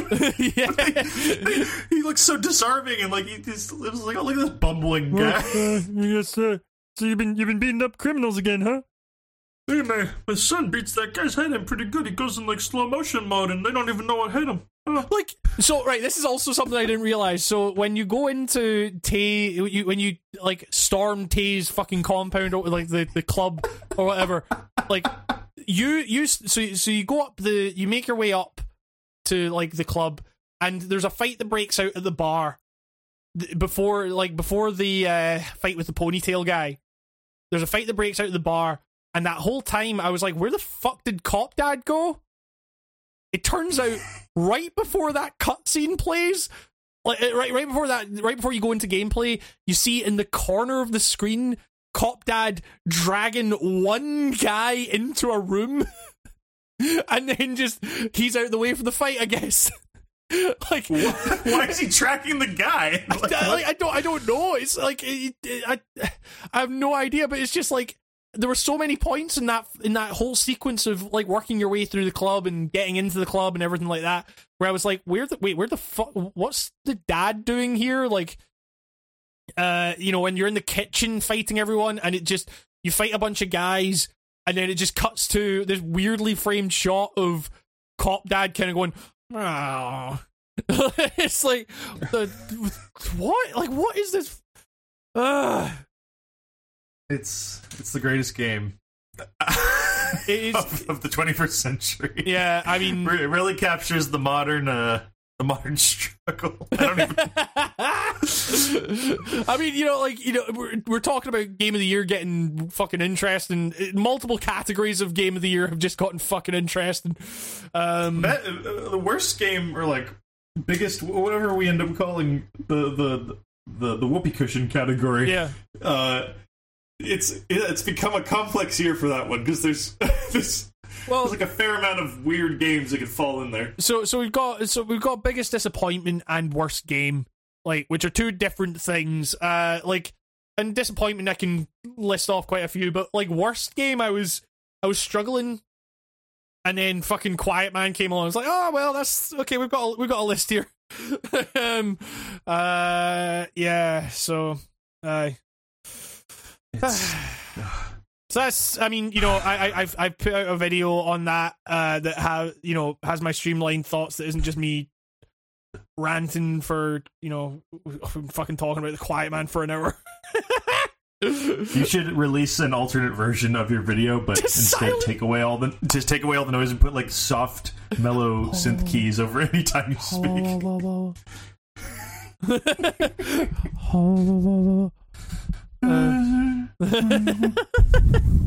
apparently like every sound, every kick has to be. What is? Like, I'm pretty sure. I don't suffer from any hearing loss, but I imagine it doesn't sound like trailer booms, like bass booms from an action movie trailer. Anytime anyone does an action. But it's like, walking on concrete has the same sound effect as walking on fucking wood. It's like, why does it sound like you're in a dull echo hallway no matter when you walk in the, like, it's just like these weird, like, it's like, wouldn't he not hear that? Like, I get vibrations and stuff like that, but like, yeah, it's weird that you're conveying that through sound and not the vibration in my controller. All right, never mind. There could have been you could have Psycho Mantised this game in a very unique way, done it in tandem with the hearing loss, and I don't know, made a statement of some kind, but you didn't. Yep. You made a terrible thriller. You made a subpar thriller and in a gamble to make it worth some artistic merit, you took the sound away because you thought that's weird. People would ask you what that would mean, and that would make you feel important for an afternoon, wouldn't it? It's just like, what? Like, what? Like, what is it? It pretends to be like the depth of a lake, but it's a puddle. It's only an inch deep. It's like it's a fucking thriller. It's like there's a thriller with no sound. It's the worst thriller you've ever seen. But even made even worse because it's the worst thriller you've ever seen and heard. Yeah, Like, oh, fuck. It's incredible, and we knew it was going to be bad because of that really good Patrick Klepek article where he ended up getting play most of it because someone wasn't doing their job at the fucking demo table. It just was like, I guess, we'll just let that guy who's one of the most notable journalists here has played this game for 6.5 hours. What was it like? 6.5 hours. He said he got through 80% of it or something. He played it until the build ran out. It was, and that was most of the game. It was 80% of the game. But they were only giving 20-minute demos or something too. Yeah, but the thing is, it's so they reached out to me about review code. Usually I have to ask, especially with Square Enix. I usually email them and ask for a review code. They reached out to me a good couple of weeks before. Hey, do you guys want a review code for this? Just let me know. And I was like, sure, okay, I completely forgot about that game. And I've heard it's at the very least an interesting thing. So sure, I will take a review code for that. Thanks. And then November 1st comes and they're like, The Quiet Man is released. I was like, wait, what the fuck? I completely forgot about that. And then it seems like they sent review code out to a few big outlets, the big ones, just so that they could at least say, hey, our game's out, here you go. So, and then I got an email a week later, on the 7th or the 8th or something like that, saying, oh, sorry, we've been unable to fulfill your review request at this time. We'll let you know if more codes. You asked me. Yeah, we'll let you know if more codes become available. And I'm like, I've had this game for a week now. What the fuck is going on? It's just on every level, just a confusing mess. And there's much more we could talk about. There's so much. It's just there's just so much going on. So many little moments that you forget, and then oh yeah, remember when he vaulted over that bald man doing his laundry? Pushed down on his head. I possibly one of the greatest cutscenes ever put into a video game. And the thing is, with sound, they don't add any other sound, so it's just you're just vaulting over a silent bald man's head. He doesn't even go. There's not even an audible noise. So great! This is the greatest disaster in gaming history. Square Enix is huffing something, and I think we should intervene. How do you can we take their good things away from them so that they don't harm them? I'm worried about Final Fantasy 16. Well, yeah, because there's all that shit with they cancelled all the fucking DLC for 15 and everything. What's going on over there? What the fuck is happening? I think something might be up. Does someone want to go check? You just go into there and the building's got a fire and there's graffiti all over the windows and shit. It's there's trash can fires in the hallway. Everyone's coming out I don't know what happened, man. We released The Quiet Man and the purge. Shit just got away from us. We released The Quiet Man and the purge happened. We purged ourselves. Just isolated down to this building. We gotta get rid of Hitman. There's 5 different warring tribes within Square Enix. They've all barricaded themselves in different sides. They're all making different games. It's all missing key assets, sound, graphics, controls. They're just. It's like someone who has a really bad trip and ends up pulling all their fucking hair out or something like that. It's just fucking get rid of Hitman, get the Tomb Raider, fuck it, Quiet Man, quiet Man. God, I strongly implore everyone at Square Enix, go take a break, go take a nap. I don't know what you need, go get it. Jesus Christ. Oh man. Oh. I really hope Final Fantasy 16 launches without graphics or something cool like that now. It's just a text-based fucking RPG. And then at the end of it, there's a 6-day countdown timer to when they patch in the graphics and everything will be understood. You just heard a bunch of audio and you're just what's going on? Oh fuck! This game has driven me absolutely fucking nuts. I remember playing it and I started it like at like 10 p.m. too. So by the end of that game, it was like 1 a.m. for me, and I was getting a little tired, and I was just it felt like I dreamed half the game because those synth keys make you feel it's like surreal, and you're just like, is this some sort of Eraserhead dreamlike sequence that's happening in the context of my PC, or did I just like did I fall? Have I been dying all this time, and this is my weird brain making me hallucinate bizarre games? Like, what is this game? Yeah, it's why? Just why? Is abysmal on a level I can't quite, understand. Did they at least patch in a main menu that doesn't look like a placeholder menu for a tablet game? Yeah, like that's something as well. Like the menus is like they're weirdly off center. Like it looks like whatever like the default would be. Like if they had like a stock menu you could use for like a dummy effect in like a game. It's like a debug unit. App. Like it's just like, oh, here's like your like we just whipped up a title screen. We're gonna actually do a title screen, but it's like they forgot. They forgot. Yeah. It must have been an oversight because the rest of the menus are all like, oh, it's a fucking mess, but there's an aesthetic to the neon thing, as opposed to this menu that is like I say, it's off center. It's like I tried to like draw a square and put it into the center of the frame, and I'm like, this is off. And the font is like one step away from fucking Comic Sans and everything like that, and you're like, what happened? Like, who made this decision? Who overlooked this? Is it unfinished? Maybe this game's been like just cooking for like 10 years. It might have been fucking development hell. Like, I mean, they set up like a fucking all the scenes in New York were actually shot in fucking Bulgaria.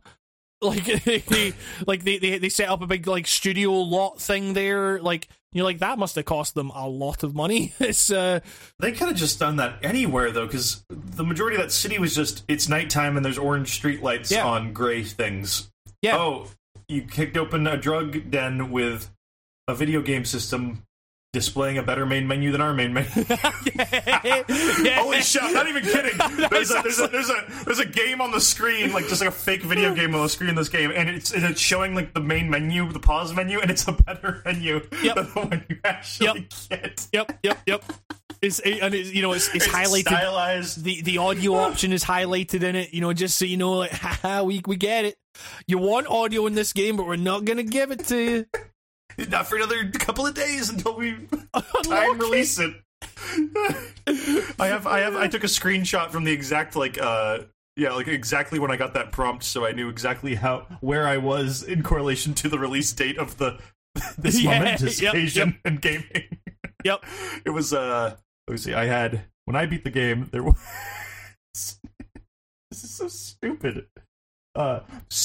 6 days, 4 hours, and 56 seconds? No, 56 minutes? Hold on.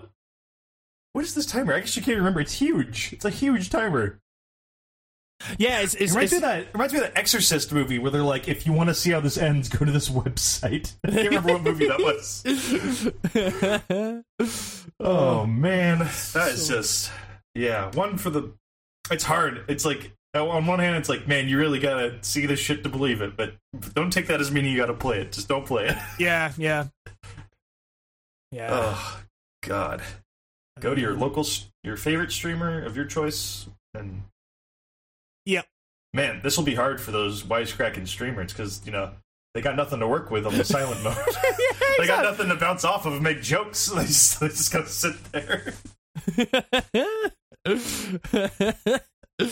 Oh fuck. But yeah, let's fucking talk about a game that isn't the biggest fucking load of horse shit I've ever fucking seen. It's actually pretty fucking fantastic. It's yeah. I mean, well, there's a couple of games we could be talking about here. Are we gonna talk about Hitman first? This is a good point. Shit. What is? Well, actually, I'm gonna say let's talk about the other game that we could be talking about, because we should have already talked about that like last week or whatever. Red Dead Redemption? Red Dead Dance Revolution. Red Redemption 2 is a video game by Rockstar Studios, and it's pretty good. Yeah. I have probably played the least of this game than a lot of people. Yep. It's not that I don't like it. I just other shit has popped up. Hitman, Call of Cthulhu, fucking Quiet Man. Well, like seriously, no, Quiet Man was like, I gotta see this. So it was like, yeah, it's still in my PS4. I've been playing it in minor snippets, but I beat like the intro in the snow. That's good. So Hateful Eight Part 1. It felt very Hateful 80 in the beginning. Yep. But it's exactly what I expected, I guess. Yeah. Which is, it's good. Like, Rockstar makes pretty solid games. Like, they always age bad, but, you know, the current one is always pretty good in the moment. But, it's weird, like, what do you say other than, it makes you feel like a cowboy. Well, I mean, I think there's a lot to kind of unpack in that, because I don't know. I mean, we talked about it on the podcast before. Like, we were not super excited for this game at all. And then I went back and played Red Dead 1, and that kind of made me more excited for it. I'll say also, like, I haven't touched Red Dead in like a week because I've played the fucking Quiet Man 4.5 times. Like, it's, you know, like, it's the worst. But I am taking my time with Red Dead 2 in a way that I rarely get the chance to take my time with a lot of games. Like, in terms of, there's a weird thing about making videos about video games where you're like, okay, if I'm playing a game and I'm not like, okay, what video can I get out on this? Then there's an aspect of it where you kind of think, is this a waste of time? And that's unhealthy, obviously, and it's, you know, something I've been trying to kind of get better at. But like, this is the first game I've really had since Breath of the Wild, I think, where, and this is not to say it's like as good as, or, you know, even or that it doesn't have its fair share of problems or whatever, but it's the first game since Breath of the Wild that I've really felt like, okay, I'm going to take my time with this. I'm going to get fucking lost in it, you know, and just let it fucking take me where it takes me, because it's maybe the most successful that Rockstar has been at this big sprawling adventure thing. So I've played about 25 hours, and I think I'm about like 35% through the story. I know a lot of people say like it starts to drag as you go on. I really quite like that's way more than me. Right, I think I played 5 or something like that. Right, okay, yeah. Well, I mean, I don't know. How are you finding like the characters and stuff like that? Oh, I like them. I always liked the. I love the. There's a real. I don't know what it is about the Red Dead. Well, the first Red Dead, at least, like compared to the other ones, like. But now with this one, I love the way they talk. Like, there's a real. That's how conversations sound for the most part. You know what I mean? Like, yep. There's a real naturalness to it that I really dig, and. Man, it's like you can tell how little of this game I played. I actually can't remember the fucking main guy's name. Is it Arthur? Arthur Morgan, yeah. Okay, I like that guy. Yeah, he's great. He's pretty cool. He's an interesting guy. I'm not sure. It's weird. This game feels very simulation-y / kind of role-play to me, and I have to keep checking that because I realize it's not a role-playing game. Sure. A little bit. Like, there's some like left or right, you know, good, bad moments that you get shown, but I keep reading that dude's like his own character, so he's interesting, because I keep trying to characterize him with my stuff, but I can't, because he's kind of his own dude. But I like that dude. He's kind of simple. Like, yep. He seems like a guy who would be an enemy in the first Red Dead, if that makes any sense. Yes, yeah. But like, if you actually dug into that guy's human side and Like he's actually, he's not like cannon fodder. Well, I don't. Does he show up in the first game? Because I know that the whole crew you're running with is people from the first game, the gang that you're hunting down the remnants of in the first game. Yeah, I'm really bad at my Red Dead lore, so correct me if I'm fucking any of this up. No, so you don't come across Arthur in the first game.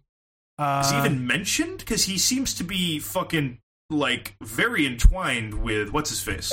John Marston. Yeah, John Marston, yeah. Like, John Marston's a plot point in the early point of this game. That's not even, like, a spoiler. Like, I mean... Oh, yeah, of course, yeah. Like, I think everyone knew John Marston was going to be in this game, especially when you found out the context of which you operate and who you're hanging out with. Yeah. Like, yeah, like, which is neat, though, but that's a little funny to me that, like, this guy who's seemingly, like, his name's Dutch, right?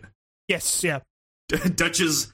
I mean, you appear to be Dutch's right-hand man in this game, and you think that guy would have maybe come up once or twice, or... Yeah. In Red Dead Redemption as someone you maybe needed to take down, so... But, of course, there's a story to tell here that I have barely scratched the surface of. I'm sure they'll talk about it, but the characters and everybody so far has been cool.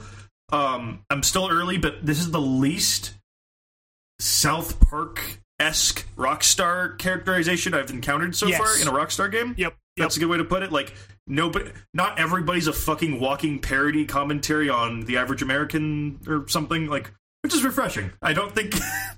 Rockstar seemed to hit, like, we can't stop joking about everything while still trying to be kind of serious capacity with 5. Yeah. And it seems like that's boiled over, and now they've calmed the fuck down again, and they can actually write, like, something with some seriousness in it. And maybe actually get you invested. I am so fucking thankful for that, because it's like, I'm still planning it. I'm still, like, working on this fucking GTA 5 thing. And it's kind of weirdly turning into, like, a kind of retrospective of the whole series and stuff, which is just kind of blown out of proportion. But no, that's do that. Don't blow it. It's not blown out of proportion. It's blown it into ham portion. Real stuff. But yeah, like 5. It took me going back to Red Dead 1 to make me realize that Rockstar have good stories in them and good characters and stuff, because GTA 5, I've talked about it on multiple podcasts now. GTA 5 is it is aged, like, yeah, you said it earlier, like, Rockstar games generally don't age very well, but only good in the moment. GTA 5 has aged in a way, like, that goes beyond that. Like, you go back to those older games, and it's been long enough that, like, a lot of that stuff, like, I remember 4 being kind of one of my least favorite ones. I actually really like 4 now. And, San Andreas 4's cool, main character's name aside, bias, but I get that extra little point of immersion that nobody else gets unless they're named Nico. But yeah, it's like, GTA 5 essentially was a fucking mess in terms of its story. Like, at the time, part of why I'm, like, being a little bit more kind of tempered with my views on Red Dead 2 at the moment is because GTA 5 is maybe, outside of, like, the Phantom Pain, is the most excited I've ever been for a game. And, like, and at the time I was playing it, like with the Phantom Pain as well, and I was playing it, I'm like, this is the best thing ever. And it is, like, GTA 5 is a technical marvel for its time. It is like, there's so much going on in that world that, it kind of plays out in the fact that the most fun thing I do when I play GTA 5 is drive about the fucking countryside, and, because the world is really great, the design of the world. But, like, it left me feeling so disheartened and just like, okay, can Rockstar actually do, or have they gone too far in the kind of South Park, direction? And then this comes along and it's like, actually, no, okay, they can have people fulfilling different roles, and, they can be, reaching to, like, things like racial politics at the time, and you know the kind of suffrage like you know the suffragette movement and everything like that, and all that kind of stuff, or you know like the quest for women's suffrage, and like they can do all that, but they don't write them as that one thing alone. Those aspects are like they are aspects of the characters. They are not the character, you know. Whereas in GTA 5, you have the Facebook guy, and you have all this other stuff. Like it's like this guy works in tech, and you know this guy's the crazy guy, and all that kind of stuff. And this guy loves social media. Yeah, it's so you have these characters that can talk to these kind of different like perspectives and everything like that, but they are not defined entirely by that perspective. But you know, like to return to my point, it was like GTA 5 aged so horribly that it kind of made me really reticent to be like, holy shit, this game is amazing. Like, because clearly, I think the general consensus is like whether you fall on the side of loving or kind of not being so hot in this game, it is a technical achievement quite unlike almost any other video game. Like, it is maybe one of the best, it's maybe the best looking game I've ever played. I feel like I've said that quite a lot about games this year, but like, it looks unbelievably good. And I'm playing it on like a launch PS4, like not the Pro. And yeah, same here. And it's really good. I'm kind of stunned at like the detail and stuff, and it's like it was things like, okay, look at the way like the snow's moving when you walk through it and stuff like that. I was like, the way that shit gets displaced by like I remember the first couple minutes I was running around and the people were yelling at me to get a move on, and I was just like spinning in circles, seeing how like my hips like slobbed the snow off, and I was like, fuck, it's just like how it would. Yeah. It's amazing. It felt like playing a PS2 for the first time again or something. It's like, yeah. Look at these graphics. It's like life. Yeah. I mean, it's very fun. Like it kind of the thing is, Rockstar games have always struggled with the idea of the missions that you do within that world often can only really devolve into they can only go towards like, okay, go here, shoot a bunch of guys. And there are certain options in this that, you know, you have like they tout it as like dialogue options and everything. I think that's a feature that when looking back on it in years to come, people will be like, yeah, that was pretty fucking basic and stuff, you know, because it's just, you know, hold L2, press square to defuse or circle to antagonize or whatever, like, and it's all. You know, it's kind of the same voice. I love that shit so much. It's great. It's really good. I love saying hello to everybody on the horse. I was doing that for so long. Yeah, because like so many people just kind of I love about the game that Arthur Morgan isn't. It's not painted as, you know, it's the good old days where everyone says hey to each other and, you know, everyone's friendly. Like, everyone's just really like, they kind of treat it as. Like, imagine someone was, like, running past you and just, hey, how's it going? You'd be like, oh, hey, like, how you doing? Like, just in, like, a fucking city or whatever. Like, it's kind of quaint. It's still quaint, and it makes me feel like, oh, maybe there was a time when we actually did that. I don't know. Well, but kind of sad. Like, I was like, man, look, if people used to say hi to each other. Well, but the thing is, like, Arthur does it, but then so many people just look at him and go, like, hi, mister, or they'll go, like, what are you doing? Get away from me! It's I like that about I had a great moment rolling through town, and I just went howdy to like 7 people, and they all were like, "How you doing?" Like, they're all very happy, and I was like, "This is the most wholesome fucking experience I've had," and it's a Rockstar game. It felt so good. I was like, "Look at all these people! They're saying hi." They all sound like they genuinely are happy to see me. It was very weird. Yeah. I don't know. I mean, like, it's such a kind of glacial game in terms of, you know, how the story. Like, I cannot imagine having to play this for review. You'd kill it. You'd kill the what is it, like you'd have no choice but to kill the flow for yourself. Like, yeah. Part of why I think I've been enjoying this game so much is because I have allowed myself to just kind of take a step back from it for a bit and just be like, okay, that game's always going to be there, you know, and it falls in line with the kind of multi-season sprawling epic that they've created. You know, it works in that regard. And you know, it means that I'm not getting so intensely hit with the fact that you're riding from your camp to everywhere in this massive fucking world, and you know, it's a very pretty world, and it's very immersive in the sense that, you know, it certainly sells you on the atmosphere and everything, and fast travel's kind of useless. And I feel like if I was playing it, you know, super intensely for like a review, that is something I would focus on. You know, I'd be like, I don't know, this is getting a bit fucking tiresome.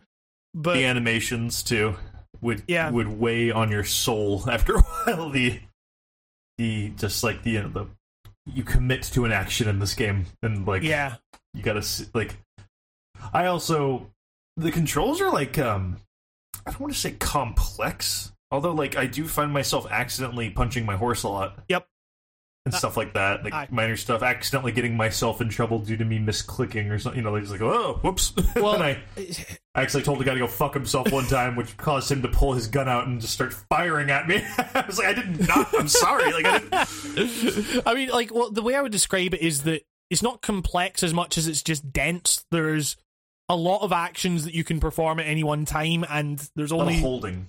Yeah, it's like this, click this, yes. hold this while clicking this. Yeah. It's there used to be a name for that. What is that? Like a marionette style, kind of? Is that like a way you call it? Like, you kind of got to hold stuff and like it's a lot of like holding shoulders and pressing face buttons and stuff, and yeah, for stuff. Sure. I mean, also, it really suffers from because there's such a kind of density of systems at play. Like, it's way more in depth than, say, GTA 5. Like, in terms of the amount of systems going on at any one time, where like, and it explains those systems so poorly. Like, there's all this stuff. It's really slow to dish them out too. Like, you'll kind of figure out like I remember like horse stamina was explained to me. I was like, I kind of gathered that one by like playing. You took like an hour to tell me about horse stamina game. Like, what's up? Like, it's weird. Like the way they give you the tutorialization.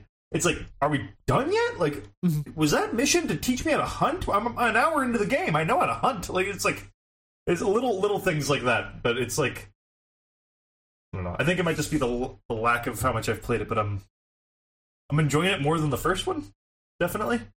I'm thinking of it much more in terms of like it's a different thing to the first one. Like the first one I see as like a really, I mean, it has its pacing issues and stuff, but I see it as like a really focused story.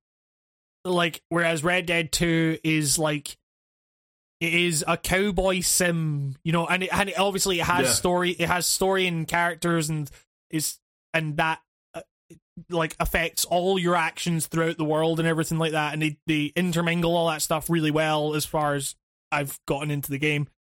But you know, I view it much more as like I'm not so in other GTA games, or in GTA games, it's like, okay, there's nothing to do here really except do the missions. That's what's kind of guiding me through this world, so I'll just go and do the missions. Here, I'm not so concerned with that. It's just like, okay, there's a mission somewhere in this vague direction. I'll go this way, and then I will see whatever the fuck happens. Which is weird for a Rockstar game for me. I don't know. Yeah. I did spend a good amount of time like exploring the town, just being like, I guess I'll go take a bath. Like, I was like, for no good reason. I was just like, what's that like? And then you just like do random stuff like that. The stuff I have the most fun with is all the mundane shit. Yeah. I mean, like, shopping is cool too. The way shopkeep systems work is neat. It's like they've actually emulated shopping correctly in a video game. You walk around a store, you grab stuff. Like it's like wow, took us forever. I love that people just there's little things that really drive it. Like it really does feel like an immersive sim, like more so than at times. Like the atmosphere of that campground in the first chapter, I guess, unless like it feels like camping. It feels like the mood around camping. It's midday, everyone's just kind of hanging out, like doing their own little thing. Like there's a relaxing whole tone to this game that I like. It's weird. I never thought I'd get that out of like a Rockstar game ever. Like it's just like this is very nice. Like just the amount of times I just park my horse and like stare at a vista for a while like is a lot, and I don't think I do that in most Rockstar games. Yeah, it's definitely like it's weirdly in terms of its tone, it's like a lot heavier than other Rockstar games, in that there's always this kind of sense that, you know, you know where the story's going, you know that it's going to end, and you're talking to all these characters, and you know how they fucking die, and there's all this kind of stuff. But weirdly, with that knowledge, like, because you're playing as Arthur, who kind of recognizes that everything's on the way out, it gives you this kind of like this reckless abandon that you're just like, well, I'm just gonna fucking enjoy myself. And like, you know, we're like, whether that be, okay, I'm gonna go and like take a bath or whatever and treat myself, or I'm just going to, you know, like wander around the open world and see what happens. Like, there's a real sense of like, okay, this way of life is on its way out. Let's just see what we can do with the time we have left. And there's something kind of weirdly comforting to that idea that, you know, the stakes in like Red Dead and you know, GTA and everything, it's all like very, the tension is very high. And it's not to say there's not tension here, of course there's tension, but it's like, you know, you're playing as a guy that kind of recognizes that it's all fucked. And, you know, it's a weird kind of tone they managed to strike with it. I don't know. I'm really enjoying this game. Really, really enjoying it. I think it is.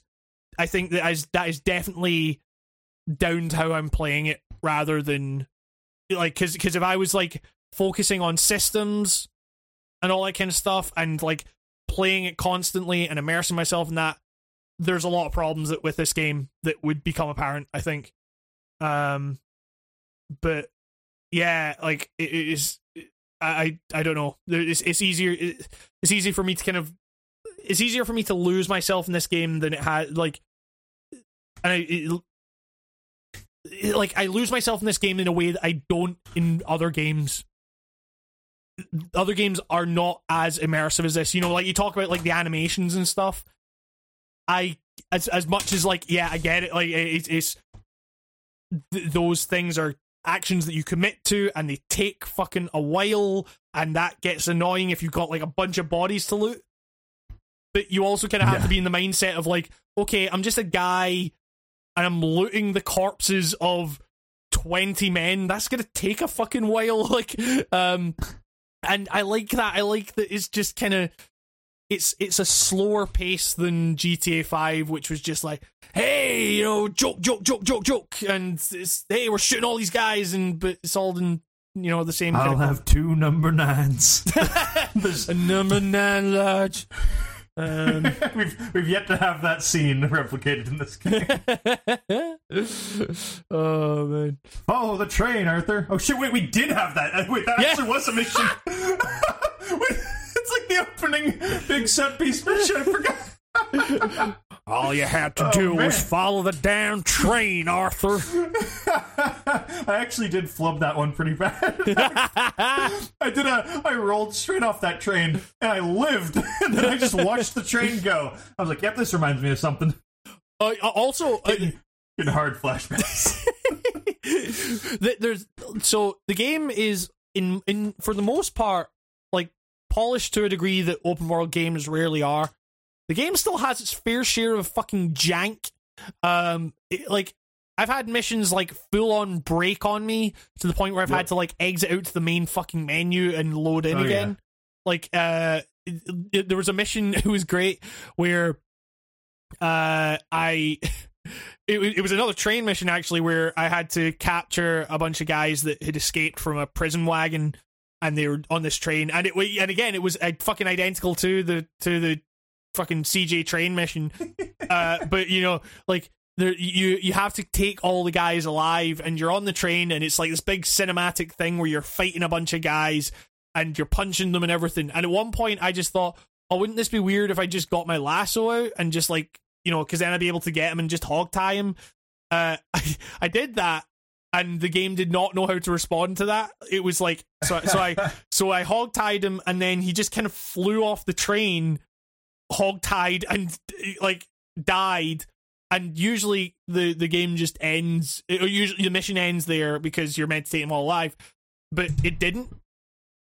And the NPC that was riding along the train, it was like, you gotta get him, I'll ride ahead. He just kind of stopped, and then one of the guys that was running away just kind of stopped as well. And it was like this moment of like, man, that was fucked up. What did you do? Like you threw my brother off a train. Like I was like, I don't know. And the mission just crashed, and it wouldn't respond to anything else. And so, yeah, there's definite moments like that. Also, this game feels a little bit like there was a moment where it was the first like bounty hunter mission I got, and it was like, okay, you got to track this guy down. He's a snake oil salesman. Got to track him down in this gully or whatever, and you come across the campsite, and he's there, and I've got my fucking lasso ready, so I can just like hog tie him, get him on my horse, and take him back. And the game's not letting me do it. It's like coming up as like, oh, this is a friendly fire thing, and I'm like, hey, I could just get him, and then I'm like, oh right, okay, I've got to press circle and engage with him and do the whole thing. Like I know this is the guy. It's like the only fucking guy here, and the game has sent me to this fucking marker. I know this is the guy. I can lasso everyone else. If anyone else came here, I could lasso them. But no, because then I have to press circle, and I have to go through the thing of like, oh, he's about to fall off the cliff. Oh no! And then he jumps off the cliff, and then I have to chase him on my horse. Like, and it was so obvious that was where, like, okay, I can't do this because the game has a cinematic set piece. Yeah. That is planning for me to do, and you know, like. That is like there's also a moment where it's not spoilers to say there's a family that's speaking German, and Arthur's saying, I don't speak German, what are you saying? But it's coming up with the German subtitles. And I'm like, well, it's coming, like the subtitles are in English. It's translating what the German family are saying. And I'm like, it's almost kind of a similar situation to The Quiet Man, where it's like in The Quiet Man, it was like, okay, I know this guy's understanding. Why do I not get to understand? Here it's like, I know that guy. I know my character isn't understanding this. Why do I get to understand this? Like, and it reminded me of a thing in the first game where John Marston is a fucking idiot, and there's one moment where the salesman guy kind of says to you, oh, he engages in, you know, bacchanalian excess or whatever, and he's like, and John goes, oh, you know, so he drinks a lot, and you're like, wait, how do you know what bacchanalian excess means? You've said it's been joked about on multiple occasions, you have no idea what he's referring to because you've had no education, you don't fucking read, like, or you can barely read or anything like that. Like, how do you understand this? But that was like the most minor fucking character inconsistency. Here there's like a bunch of stuff where it's like, okay, the game is made, like, they should have thought this through. And also, they should have thought about the possibility of things like, well, like Rockstar games have always had that problem of they purport to be open worlds, and you know you can go through this world however you want, but the second you step out of line in a mission, it's fucking game over. Like you can't, if you don't do things by the book, then you are like you have to restart the mission. Whereas like Red Dead had justification for that. The first Red Dead Redemption had justification for that because you had a very specific thing of like, these guys have my fucking family. If I'm breaking the law, but I'm not breaking the law for them, so I feel I've got to toe the line here for the sake of my family. You know, that makes sense. But, you know, having that restriction in this sense, especially when they're going for something that feels like they're trying to make something really expressive in terms of what you can do as a player and everything, it just feels a little bit restrictive. So yeah, I don't know. There's like some weird character inconsistencies and stuff, but I feel like for the most part, it's doing a lot for me. Yeah. I hope I can play more of it this week. Yeah. It's just so many games. Yeah. Oh man. But yeah, I don't know. I like that you can comfort your horse at any time. Yes, it's very good. Just the little things. I've yet to meet a dog that I can pet. When I see all these pictures of people meeting dogs and petting them, that's what I want. I've been petting fucking every dog I see. I don't know. I love Arthur's interactions with animals. He's very cool with animals. Even when he's hunting them, he's kind of like, sorry, man. Sorry, boy. Yeah. I love how he says boy. when he pets it, yeah, boy. Well, it's like, so there's different ones where if you're calming your horse when you're like just riding normally, you go like, hey, you all right, boy? But when you're riding away from like a chase or something or an enemy, you'll go, that's my boy. It's like, so what the fuck? Okay. Like, I love the, yeah, you're okay, boy. So he loves that horse. Yeah. But yeah, I don't know. That game is fantastic. That game is like it's such a kind of weird technical achievement and everything. And there's the obvious caveat, of course, it's not worth the well-being of the people that are realizing it and everything. But it is an incredible achievement, you know, and I am looking forward to like the fact that I have so much more of that game to experience is filling me with far more excitement than it is dread. You know, which I think is a good sign. So yeah. But I don't know. We've both been playing another game. Oh yeah. Yeah. The return of our favorite bald man. So they've released 2016's hottest game, Hitman. You can now play the first season of Hitman in 2018. Sure. Now with foliage cover. Yeah. And a couple other random little things that I actually can't even remember if they're new or not. Yeah. We've been playing fucking Hitman 2. It's yeah. That I am so happy that there's more Hitman. It's everything I wanted and more. Yeah. It's pretty much exactly what I wanted out of the sequel to Hitman. It's pretty crazy that it's exactly what I wanted. I was like, from the first mission, I was like, yeah, they did it. Like, it's just... I even went back and I opted to play that tutorial from the first game. I've played 100 times just because I wanted to play that fun boat mission again. Yeah. They made a fucking tutorial super fucking fun. Like it's literally just the same tutorial from the first game. Yeah. For 2, but it doesn't matter because it's awesome. It's this is still great.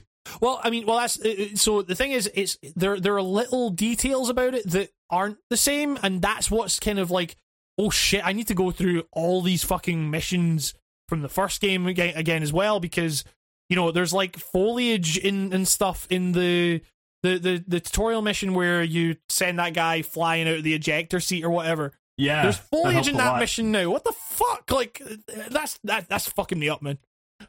You can get into the building a lot easier without being like a guard. It changes like everything, like those little foliage things, and we're like, wow, like you can solid snake your way past people now. Yes, but also they notice when like bushes rustle and stuff like that, little stuff. The perfect balance of Hitman, where every action you take can help you, but it can also fuck you in the end if you don't do it right. Yep, that's great. I mean, also in the 2 maps, like the campaign maps for 2 are just like fucking huge. Like goddamn. Like Miami's massive level. So I've put in like 6 hours into the game so far. Like I haven't played a lot of it. I've done a bunch. I spent a lot of time on Miami, and I've done a couple of run throughs of Colombia. But god fucking damn, like so, you know, Sapienza, like these maps make Sapienza feel like the fucking Paris mission, you know, where it's just like like it's like Colombia is essentially like 3 Sapienzas. I feel like you know, like there's all these different fucking things going on, like, and Miami is so fucking vast, like, and you're right, it's exactly what I fucking wanted. It feels so organic, and each part of the map has its own distinct purpose that kind of plays into each other part of the map. And like you're talking about Miami, it's a fucking racetrack that also has a robotics division. Like, what the fuck is that? And it makes sense. Like it all fits. Oh, it's so good. Like the what is it, like the little what something really cool at the racetrack. What the hell was it? It was like oh god, never mind. Well, it just dropped out of my brain, but god damn it. It's fine. I mean, like I don't know. I you know, I'm planning. I've had quite a few people asking me to do another video like I did for the first game, where I went through each mission, and it's like I'm gonna do that, and I'm actually kind of really looking forward to it, but that's gonna take a while, because like one thing about these fucking maps is that the maps in the first game felt like they were missions first and worlds second. Like they were incredibly well realized and everything. I love the level design in the 2016 game, but like these feel like they designed the maps first and then put the missions in. You know, like like they feel vast and like, you know, it's cliche, but it's a living, breathing world. You know, like they really do feel like massive, but they still have like the dumbness that I loved about Hitman, in that, you know, the way the AIs kind of work on this kind of clockwork system and everything. They are slightly more responsive, and like they will act slightly more, you know, attentively, but they still have that really dumb, like they are still, you can still manipulate them to go to the places you need them to go to. It's still like arranging pieces on a chessboard and everything, and so that you can like open up that one window and strike like that. And but it's just it's things like the foliage and, you know, the crowds you can get lost in. Like you know, they made the fucking dumbass Assassin's Creed thing work really well. It's like I really like it. It actually makes things way more tense when you're like, okay, I can't just rely, like it's not, areas are not blocked off in the same way they were before, where it's like, okay, I can be in this area here, but I can't be in this area here because of the clothes I'm wearing. Like you could do like you could do it with the suit if you wanted to, but it was very fucking difficult. Like, but like the focus was on, okay, these areas are puzzles. How to solve the puzzle is another puzzle where you figure out how to get the disguise, which then solves the puzzle of the area. Here it's much more like you can play it like it was, like you say, you can kind of solid snake your way through it. It's You can be like, and it makes it way more tense where you're hiding in this fucking crowd of people, and there's a guy right next to you that will spot you and everything if you walk past him, and you're just like waiting like for him to move or something. It's really cool. There's more populated levels where some of the story beats are like you gotta tail a dude through like crowds, and it's you feel like this fucking like predator, just like like you're just like going through the crowds and you're waiting for the right moment to like take this dude down so you can like steal his outfit or something like that. Like it's like it just becomes its own micro puzzle. Just one little part of this. You don't even have to do it if you don't want to. If it fucks up, you can just run away from it. Just this little tiny puzzle of like, when is the perfect time to throw a brick at this guy's head? So that nobody sees me do it. And it's like, and I like just to give you an idea, like I'm playing them like I'm not rushing what I'm doing, and I'm usually averaging one session of one level a night. Like that's how much time they're taking up. Like the second mission, I can't remember which one that is in order. I'm almost played all the story. The way I'm tackling it, I know everyone does it differently. I basically do the story one they want me to do first. So I play the entire story all the way through, do the story beats that are like the more railroady ones, and then after I'm done with the campaign, I'm going to go back and just do like wild shit and try to do like a no unseen, only wearing the suit or something like that. But like the story missions this time around feel so much like they are taking you down a kind of a stiff path, but there is a bit more room for variation that you can do along the way. Yeah. Or you don't have to follow them step by step. I've broken the chain a bit and like accidentally stumbled into like maybe the finale of one of the story parts just by happening to be at the right place at the right time, and I like that it doesn't seem to make the AI shit its pants and freak out. Like you could just have stuff break for some reason in the first Hitman. Like it would just be like, oh, I guess this quest doesn't work because the AI decided that he knows who I am all of a sudden. Yep. But that being said, I have been getting some fucking hilarious bugs in Hitman 2. And although I was playing this because it's actually out at the time of this recording, it came out for reals yesterday. But I got Gold Edition. Yeah. Because I was that excited. And same. Yeah. And so that gave you the early access. So it could have been pre-patch. Like maybe there's a day one patch that will fix it. But I had stuff like a dude would be like, "Oh, hey, it's you!" Like totally fooled by my disguise, and then halfway through talking to me, it would be like, "Stop right there!" Like pull out the gun. Yeah. And then they put the gun back really quick and be like, "Come on, follow me this way to the thing." And haha. And then the other guy'd be like, "What are you doing, sir?" And it's like, what am I supposed to do? Like if I walk with this guy, he's gonna kill me. Like little things. Also, you said in Miami there's a robotics lab. There is a part in the robotics lab where there is a robot and it is holding a gun. Yep. For some reason, the game found it necessary to take that robot's arm holding the gun and suspend it 7 feet in the air above everybody. off center too, but every character was staring at the gun and the robot as if it was like maintaining the same area, so it was very confusing. Yeah, there's nothing game breaking though, just all kind of like, oh, that's kind of funny. Yeah, good old Hitman jank. Luckily, I saved right before this. Yes, yeah, exactly. And there's like, it's the kind of jank that like you respond to in the same way. Like it's all just fucking it's all just systems. You're responding to the systems acting a certain way. And the game gives you the opportunity, like, even when the game's glitching out, you can still respond to it and everything. Like, I was trying to get this fucking. I saw a hot dog stand or something like that. This is in the Miami mission, and so that was it. So I'd broken the lock, and I was looking into it because it had all this stuff, and I'd heard kind of rumblings that the target liked what the guy was doing with this fucking food stand or whatever. So I broke in, and then someone saw me break in, so I had to fucking throw something to them. Then someone saw that, and then I had to go and fucking run after them and fucking get them.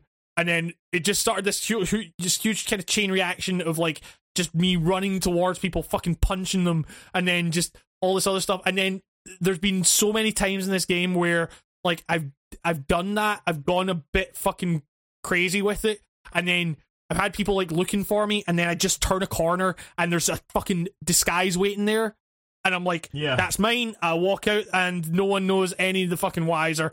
And so I went and found this guy that was running this hot dog stand, and I did the blend in thing. I got his disguise, went and did the blend in thing, and it triggered the script for the guy to come down.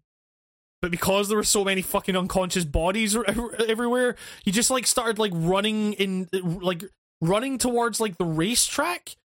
And so I had to be like, oh shit, okay, like I guess this is not, because like I manned the stand and it was like the food available. It was like, okay, poison the food. So I had like some fucking like a lethal syringe or something or it was rat poison, I think, and I fucking put it on there, and it was like just waiting. He comes outside, just starts running to the racetrack, and I'm like bolting after this fucking guy, like trying to see if there's any point at which there's not going to be any eyes on him. But he's just like running around in a fucking circle, like I just like, and it ended up with like me having to like just throw a fucking pair of scissors at him, because I found a fucking pair of scissors at some point, like because he kept running around, and I went away and fucking like found a pair of scissors and came back, and he was still running around, and then I just fucking threw the scissors at him, and then just bolted through crowds of people to get to the exit. It was like that was one time that I played that game, and there's other times where it's gone absolutely perfectly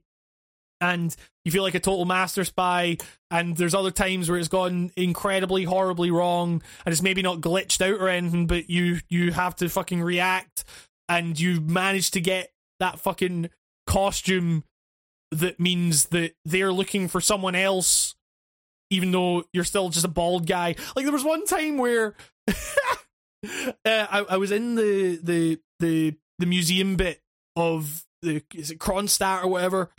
So there was this, like, people were in this museum, and it was just, they had this car on the stage, and I was dressed as a medic, and I was carrying around my fucking suitcase, which, we'll get onto the fucking briefcase like mechanic in a bit, but like I had a sniper rifle in there, and I got like, and I just went up to this car because no one was stopping me. It was like a secluded area, but I was like, okay, no one's stopping me from going in here, and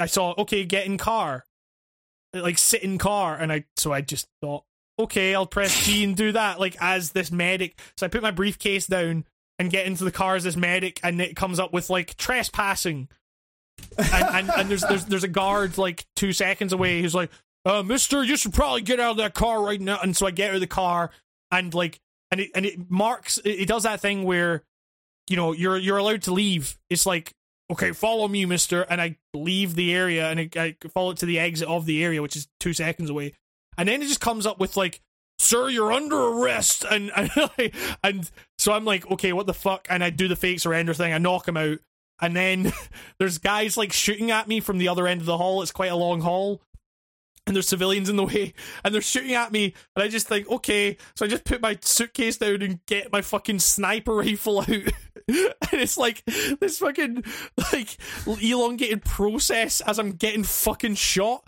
and like as this medic just assembling this fucking sniper rifle and like aiming down the fucking hall and taking out all these guys, and then like then later, I get into the security guard costume. They're none the wiser. And then later on, I'm like, I go upstairs and I'm like trying to figure out a way to get the Robert Knox guy. And it's like, I finally do it because I'm like following them around, and again, it was just kind of like, okay, here's my chance. Fucking throw a pair of scissors at him and then just bolt. And I did it. And on my way down the stairs, one of the guys I had killed previously, or his fucking costume was just there, so I was just able to like take that as like it was as if I'd like planned it out, and like, but it was just I just ran down the stairs, got it, and then it was a perfect crime. Flawless. Nobody suspected a silent assassin, suit only.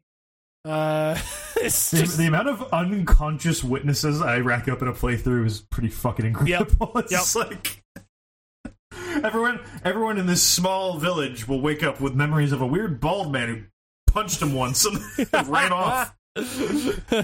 There's this bald guy in a suit, and he stuck out like a sore thumb, and he's just like threw a fucking brick at me. I'm a food vendor. Like, what? Oh man, but yeah, it's like, I don't know. I've had like so many great moments with that game already, and like I say, only 6 hours in, but you know, I guess it's also weird that I'm playing it like it was an episodic game, I guess. Yeah, it worked. It worked the first time. They were just, I don't know, probably smarter that they just kind of give you everything from the get-go. Yeah. Because now it kind of shows the naysayers of the old model that You're probably still going to play it the way we wanted you to play it last time. Yeah. It's like, yeah, I don't know. I'm a strong advocate that the first Hitman is like the only video game in history that's ever gotten the episodic thing done right. You know, barring like a Telltale game. Because that was like the whole model. But like the way they dished out Hitman is, I mean, sure, Square Enix probably wanted the cash for that episodic thing, and maybe there is something, maybe that does make them more money in the long run.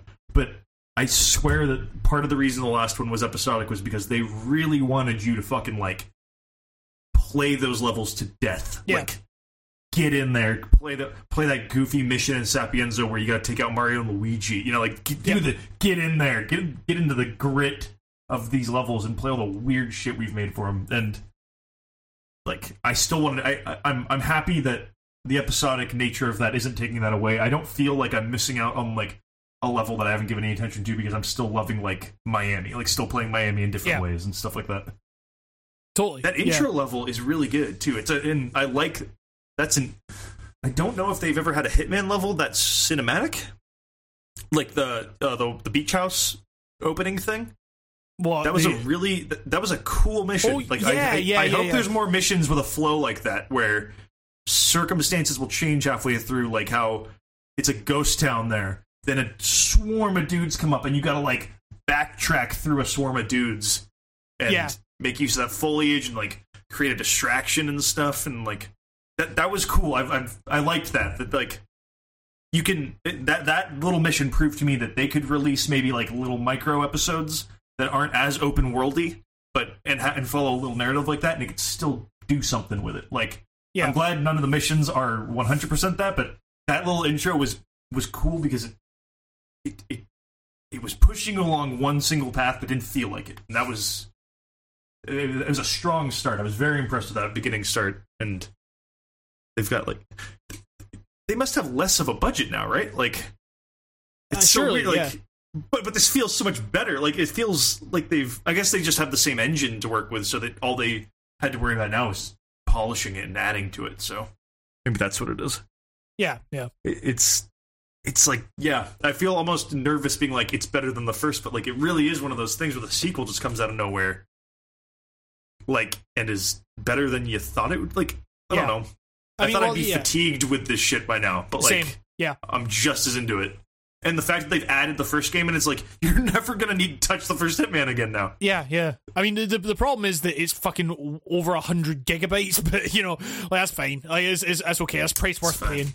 I mean, you're going to be, like, you know what? It's fine. Just delete every other game you've got on your computer. Because you're going to be playing this the most of the time. Yeah. Like, but I mean, honestly, like, I you know, the idea that I'm 6 hours in and I'm not past the first map, and I'm like, I'm still, you know, I'm as desperate to find out still like all the little intricacies of the Miami map that I've missed as I am desperate to see the rest of this fucking game. Like, I'm gonna be playing this for a long fucking time, you know. Like, I mean, I put like 50 hours into the first game or whatever. Like, I'm going to put at least that into Hitman 2, and you know, like, the revisiting the old levels and stuff as well, like, because there are ways in which, like, that's been made a little bit different and everything, you know, that's super fucking exciting to me.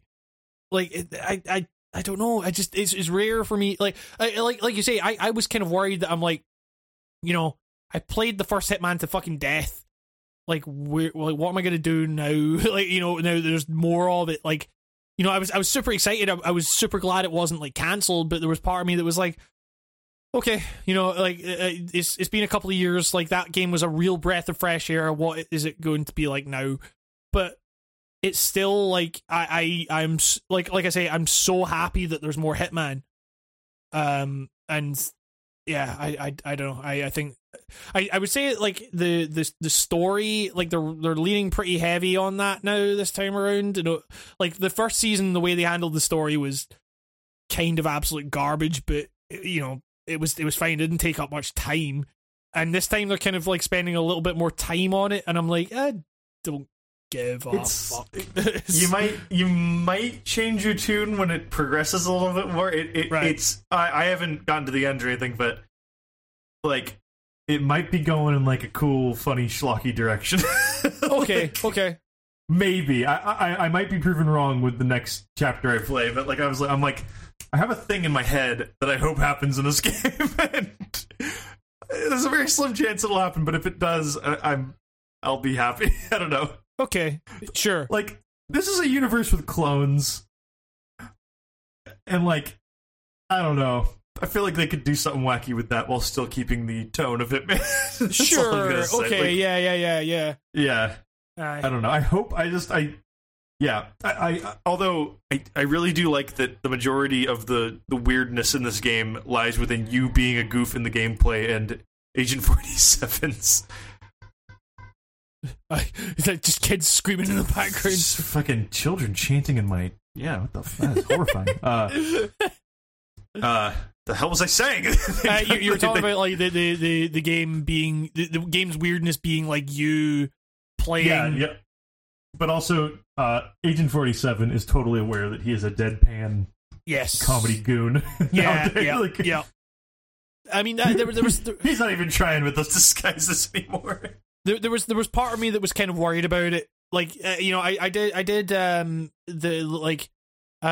know, I was kind of rushing, like, before I played, you know, before we did the podcast. I was just like, okay, I just want to see some of this map. So one of the opportunities came up and I went and followed it, and it was like this tattoo artist guy. And I got his stuff and, like, you know, went to the mansion, and it was like he's like a reality TV star and everything like that. And you know, he is like, you know, he's a reality TV star that your target's wife or whatever has flown over so you can cover up one of his tattoos or something like that in his mansion.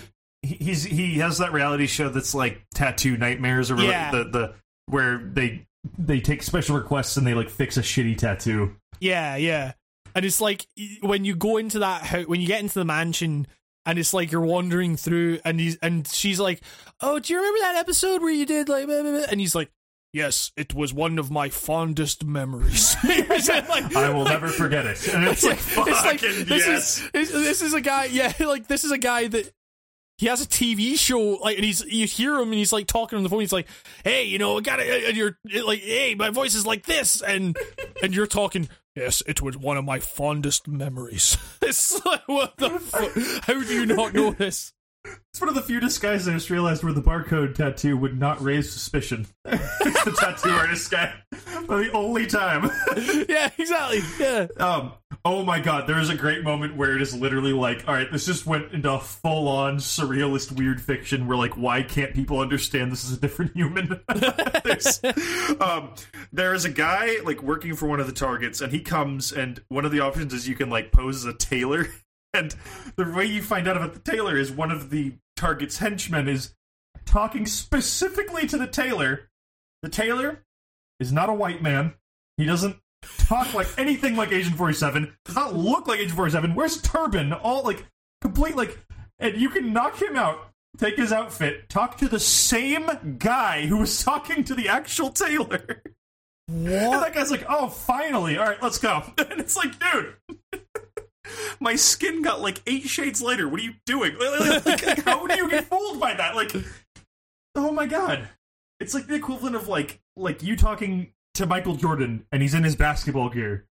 And then he walks away for a second. I knock out Michael Jordan. I put on his jersey and you're like, hey, Michael, what's up? Like when I walk by. It's like, what? Like, hey, Michael, do you remember getting a slam dunk? It was one of my fondest memories. I shall cherish it as long as I live.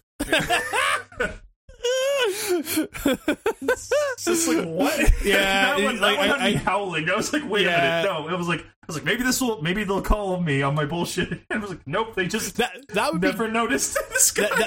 That's the kind of shit I'm waiting for. Like the thing where it's like, okay, this is set up as like, okay, get the costume and do the thing, it's perfect, and then someone just goes, wait, who the fuck are you? Like that would be great. That happens with the tattoo artist guy, actually. With there's a character that there's a henchman that you gotta get the fuck out of the way of because he'll immediately be like, that's not the guy. Right, okay. Yeah. Actually, they do that in a lot of missions now where there's no you know how there was always like a skeleton key costume in the first Hitman? Yeah. Like there was one, it was always kind of hard to find. The helmet Kruger, yeah. And it was like always the costume you maybe wouldn't actually think would get you in a place. And it was like, this dude, like there would be like a captain of the security force or something like that, and nobody really questioned him. And this one, no matter what you pick, there will always be like a handful of people who are like, oh no, I know that guy, that's not you. Like, or like you can pose as a food vendor, and like every food vendor in town will know that you're not a fucking food vendor or something. Like, they thought about it a bit more with the disguises. There's some like good writing fused in with the disguises this time that I really appreciate. There's just a fucking child festival going on in my house. I apologize. Yeah, I mean, I don't know. I mean, it's like I feel that, like, you know, I was playing through that opportunity, and I was like, this is a really like, this is a really, it's the same thing with, you know, the opportunities. I was kind of like the opportunities in the first game where I was like, I don't know how I would have just like stumbled upon this, and I don't like. It does the same thing that all the opportunities do, where it's like, okay, you're in a room with the person, and for some reason they tell their guards to leave. It's like, okay, you can leave us now. Like, wait, what? Why? You don't know this person. But that one was actually interesting because you do it, and then then I was like, okay, now everyone in this mansion is suspicious of me. Like, I don't know, like it didn't, because they didn't know that the guy was dead. Like, no one had come into the room yet or anything. Yeah. But everyone in the mansion was suspicious of me. Like, and I was like, that's interesting. Is that a glitch or something, or is that because I can't tell if the game's just tripping when that happens? Like, you'll do something, like you'll knock out a target and nobody saw you do it, and then like you'll go into like some Batman mode and see like the silhouettes of everybody, and they all of a sudden they're all got the circle above their head. Right. Okay. Well, I mean, and I'll just be like, I don't think anyone heard that. Like, I mean, I just like I punched him. Like, I mean, some weird stuff. I guess I should note that I played an early access build. Technically, I guess I should maybe note that, because I feel like some of the bugs, like I just realized now, I actually haven't played since it launched yesterday, so maybe some of the bugs I'm complaining about are just gone. Like, but I remember taking note. I was like, you know, I'm seeing more jank here than I ever saw with Hitman 1 in the first time I played it. But yeah, I keep having to tell myself you were playing like a not quite finished build. Well, I mean that's one thing about, like, I remember when I first got Hitman, when Hitman first launched, it was a technical mess. It was like, you can go back and like watch some of my videos. Like, it was stuff that went beyond like, oh, my computer at the time wasn't like great for that. It was stuff that a lot of people were complaining about. You know, like the lighting was going fucking ape shit and everything. Like, and it ran like shit and everything. And this time there are some similar problems. Like, it's running generally a lot better. It still hitches up a lot here and there.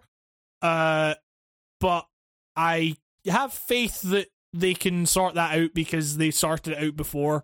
So yeah, there's definitely some jank that goes beyond just the fun kind of, oh, Hitman civilians are weird jank, but it definitely kind of goes. Speaking of Hitman civilians, there's so many cases of like clones hanging out with each other in this game. I love it. It's like Final Fantasy 15 levels of like, there's a lot of similar looking middle-aged fat men that walk around in pairs, and they're all the same man. Like, yeah, it's I don't know.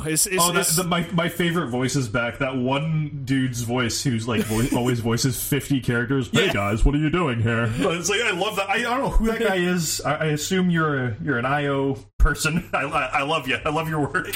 Like, I love that you just choose that one deadpan voice for every character, no matter who you are. Sometimes it's a woman. It's like yeah. They just put that dude's voice on anybody. Like there's like, but they've also gone like they've kind of leaned into the absurdity somewhat, because there's like characters now, like the NPC dialogue when you're like crouching in front of them, it won't just be like, hey, that's weird. It'll be like, are you crazy? Do you need a number for a fucking psychologist? You fucking crazy person? Like, you know, it's like, what are you doing, sir? What are you doing here?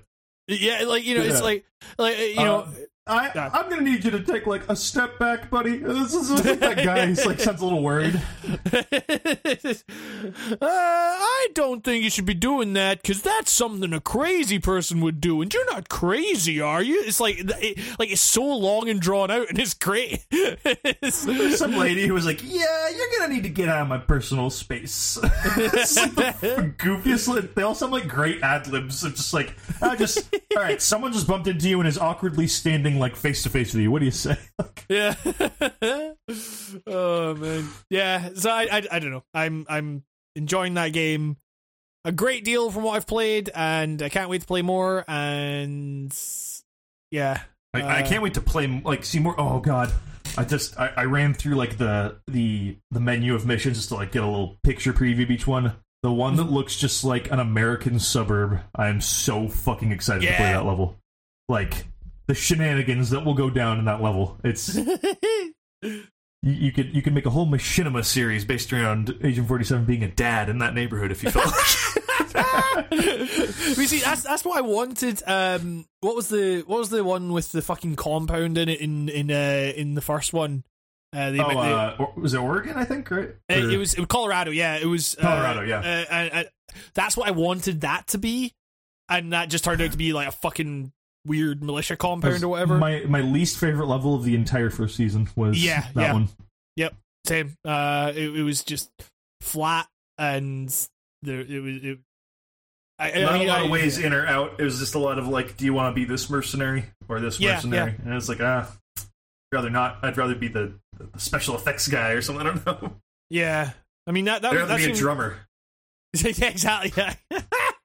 Oh god, there's a disguise for a drummer in this one, and I think it's in the Columbia mission, and like you put on this drummer's outfit, and I don't know why, but I guess that outfit just means drummer, but people recognize you as the drummer and know if you're being the drummer, even though you're just like a stranger who walked into a bar, which I find they're just like, that's not the drummer, and it's like, but I don't have to necessarily be a drummer because I'm dressed like this. Like, it's like there's not an outfit for a drummer. It's the dude. Exactly. It's the guy in a shirt. Like the people are like, wait a minute. Like, but I was like, I'm not even pretending to drum. I'm just standing here. Like, oh man, weird as shit. Yeah. Well, it's the sitcom you make happen yourself. Yes. The game leans into it just enough that it's not overbearing, but you know, it allows you to. It allows you the context to be like, okay, this is gonna get fucking weird. Yeah, and I love it, and I'm incredibly happy that, you know, that, like, I mean, you know, I'm not saying it will be, but you know, the idea that a Hitman game could win our Game of the Year again is like a really exciting prospect. And can lightning strike twice? Find out on this year's Game of the Year podcast. It's fucking coming in 2020. You'll be shocked. Other thing. Speaking of shocked, I killed myself and failed a mission in Hitman by sparking by getting a screwdriver and sparking a wire, but it was plugged into a wall. Yeah. And it's such a I thought the game freaked out for a second. I realized, oh yeah, wait, that would happen, huh? Like, Yeah, there was one like that in the Paris mission of the first game where you would just it was like there was a puddle and there was like a fucking plug in the puddle and it came up with the option turn plug on. And I turned the plug on, and I was standing in the puddle, and I just fucking died. And it's just like I did that same thing where I turned it on and I ran right through the puddle on the way back and just fucking instantly died. It's like, come on, man, you don't get like rubber soles in those shoes or something. yeah, exactly. What kind of fucking You're a hitman hitman. are you? Yeah, don't expect to electrocute yourself. I just loved that it was like a crowded area, but I was dressed like a maintenance guy, so the thinking in my head was like, oh, it'll just look like I'm working on something. This dude who bent down in a big crowded area just killed himself by accident. It's like, it was so quick, it was so abrupt. It was just oops, it's done. Like, there's one thing that's weird is that these people still react. NPCs don't react to targets dying in the game, like in the sense that I remember the first time I took out the race driver in Miami was just like I went up to the thing overlooking the racetrack and just saw a red car come along and I just got my pistol out and shot it a bunch. Nice. And it just fucking exploded. And I was like, I was not expecting that to work at all. I'd seen in the trailer that there was someone had there was a sniper rifle one, but I hadn't unlocked the sniper rifle. Like someone just shot it with a sniper rifle, and that was a thing you could do. But I hadn't unlocked the sniper rifle yet, so I fucking just got my pistol out and started shooting, and and that worked. And then I went, but like all you heard was an announcer saying, "Oh, race is over," and then I went down, and still next to the race track, like the stands, people still just fucking, like just chilling as if it was a fucking normal thing. Yeah, I killed the racer by posing as the pit crew and loosening one of the wheels, and like I'm pretty sure that's not how it would work, but like as soon as she took off with the loose wheel, she like immediately crashed and exploded. I was like, I'm pretty sure you have like a little bit more control over yourself dying in that situation. Like it's just your wheel falling off. Like it's like immediately out the pit stop and it fucking flips over itself. And I'm like, whoa!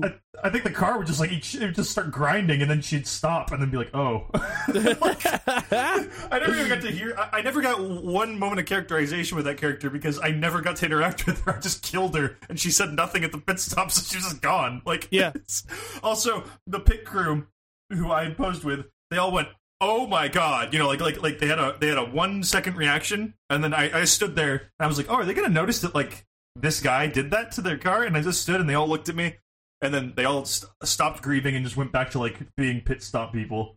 And then I ran back to the racetrack to see if like the crowd was mourning it, and they were just cheering for the other guy in the race, and he was accepting a trophy, and everyone was cheering, and the car was just still there. They didn't even take her body off the fucking track. They're just celebrating the guy who was in front of her. I was like, fuck, guys. Like, I killed her and I think that's cold. Like, that's...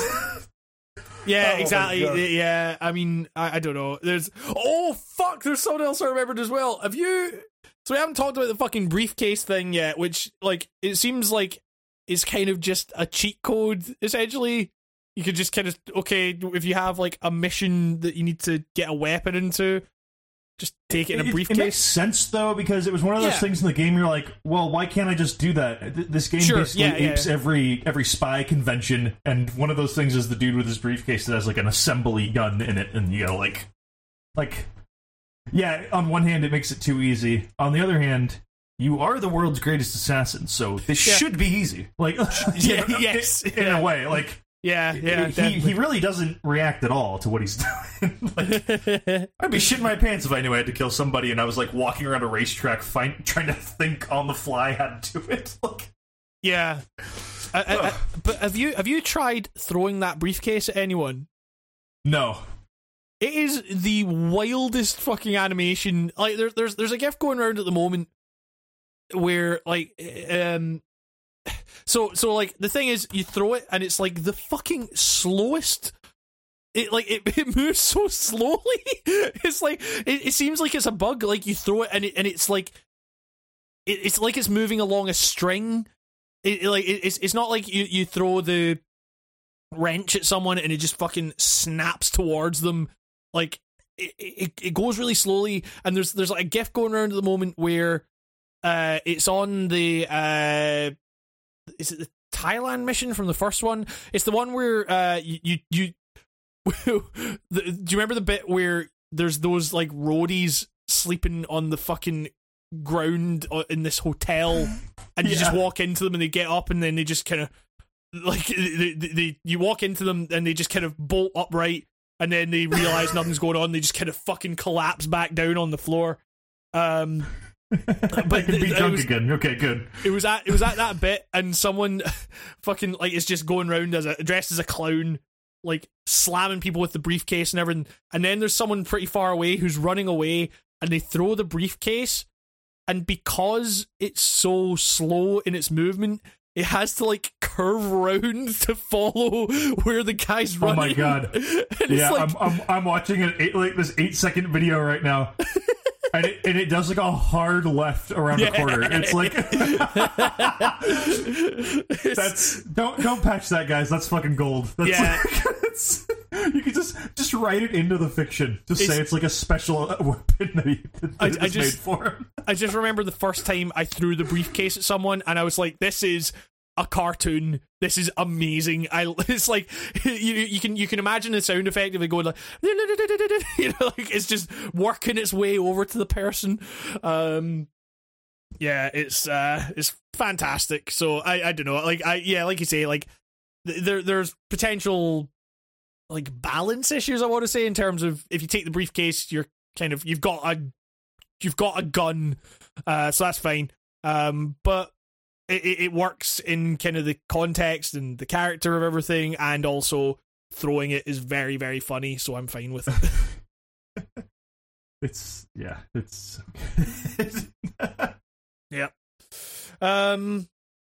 I don't know. You've been playing another game. I did. I've been waiting for this game all year. Yep. Call of Cthulhu. No subtitle. Yeah, every other Call of Cthulhu game has had a subtitle, but now we're finally getting the first one before all the subtitles. Just like Hitman 2 is the second Hitman game. Yeah. Oh god, I didn't even think about that. Silent Assassin, baby.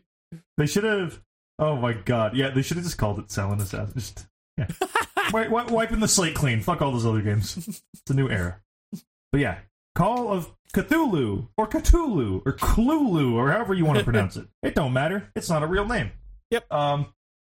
It's okay. It's not fucking fantastic, but it is fantastic. Great.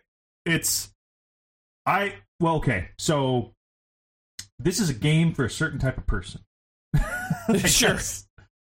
It's for what I like to call the optimistically real Lovecraft adaptation fan. Now that's a mouthful because I just hit it up and pulled it out of my ass.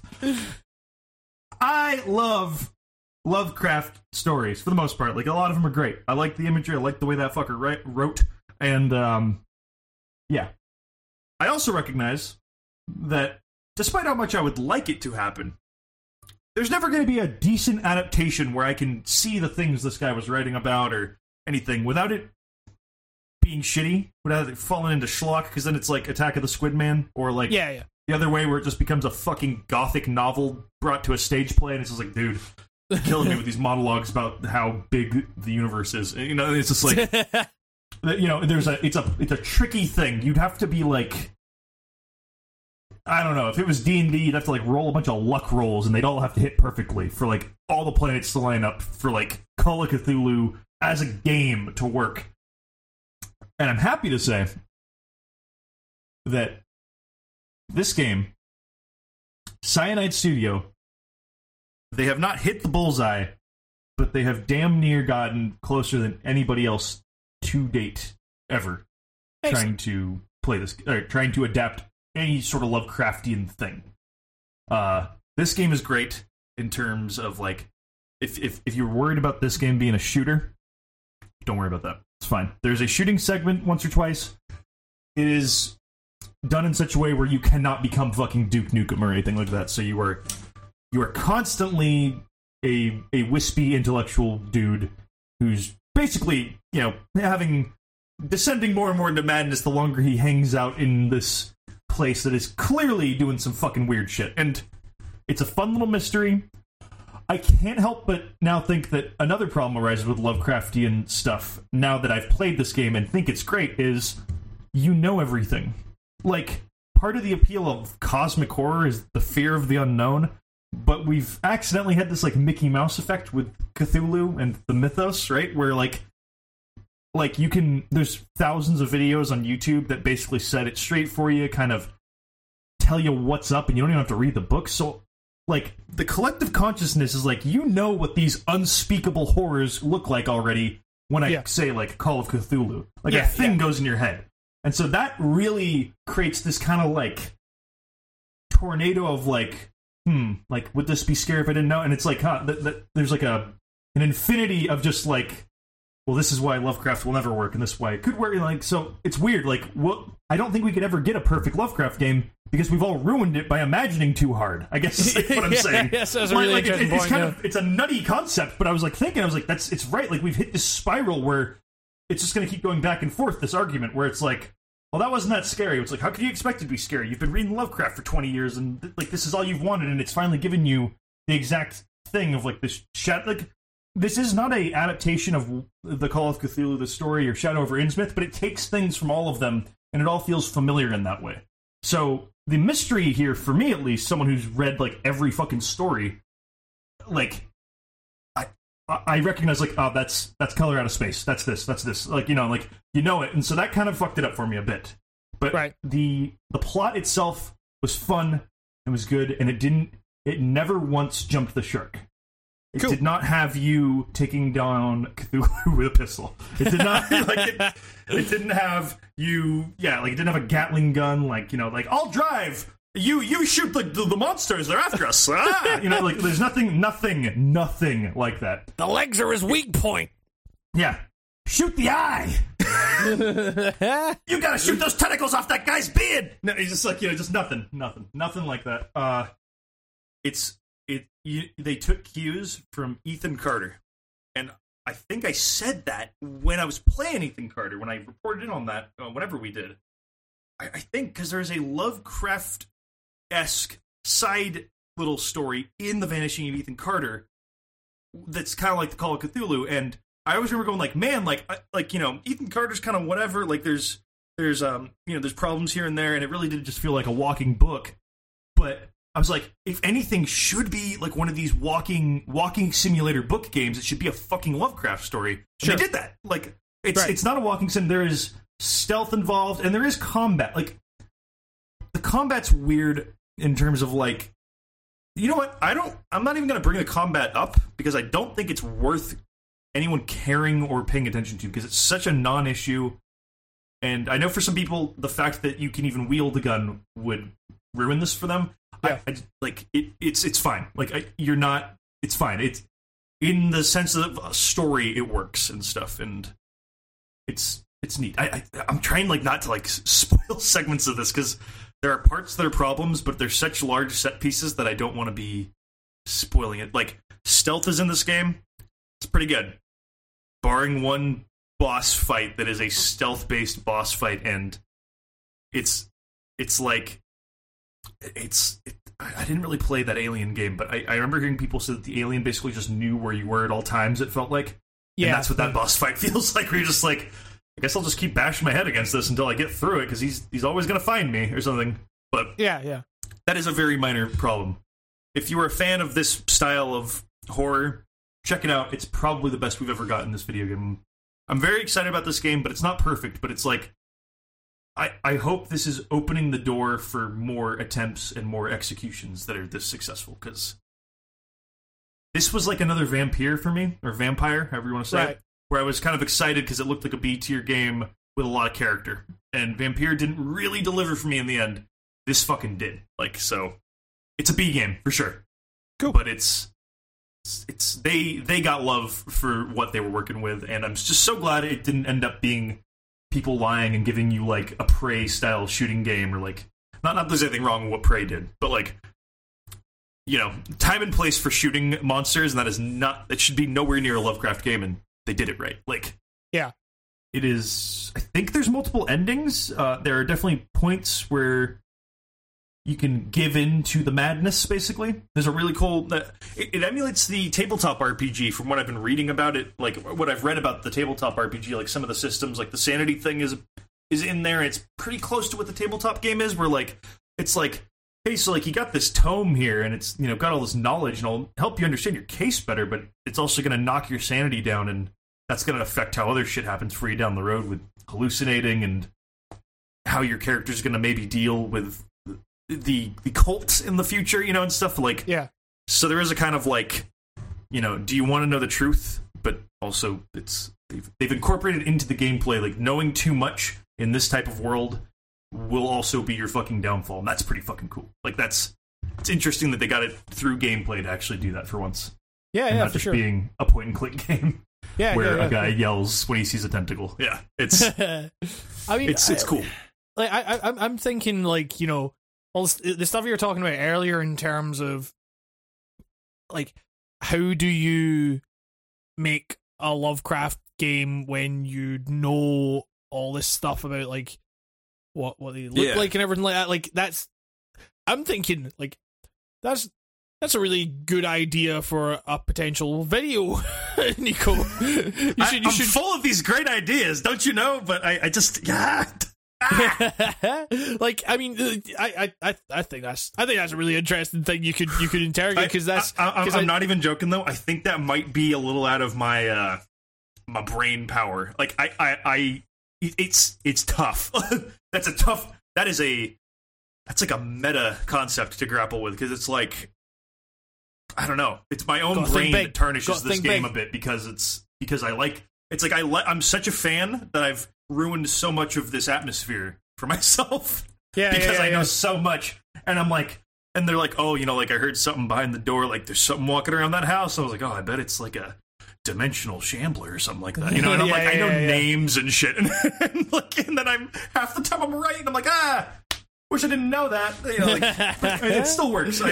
It's just neat, like, I don't know, this is just right up my alley in terms of horror. This is also like when it comes to Cthulhu Mythos, I'm like a big fan, like a big fan. It hits all the right beats that I look for in horror, and it took me a while to get to that point where it became my favorite style of horror. I had to, like, reach adulthood, I think. It's, you know, it's very tough writing to penetrate in your younger years, I think. But as I got older, I was like, I like the way this is. There is something, you can be scared by reading paragraphs about how fucking gross a house is, or something like that, if you have a decent enough writer. And that's what that writing is. That's the thing, is, like, we've ruined Cthulhu, everybody, like the being himself. Because if you read the book where he actually shows up, the descriptors are great because they're barely descriptive. They're like, what is it? Like, they refer to it as, like, as a mountain. Like, they never say what it specifically looks like. It says, like, it's a collection of things. But when you're, for video games, you can't do that, right? You can't just be like, I wish I could tell you what it looked like, but then I'd go mad. It's like, nah, you better tell me what it looked like. I paid $60 for this game, so let me see this monster. And it's like, yeah, I get it. I also would like to see the monster, but also you gotta, I don't know. It shows its monsters when it needs to, and it's pretty.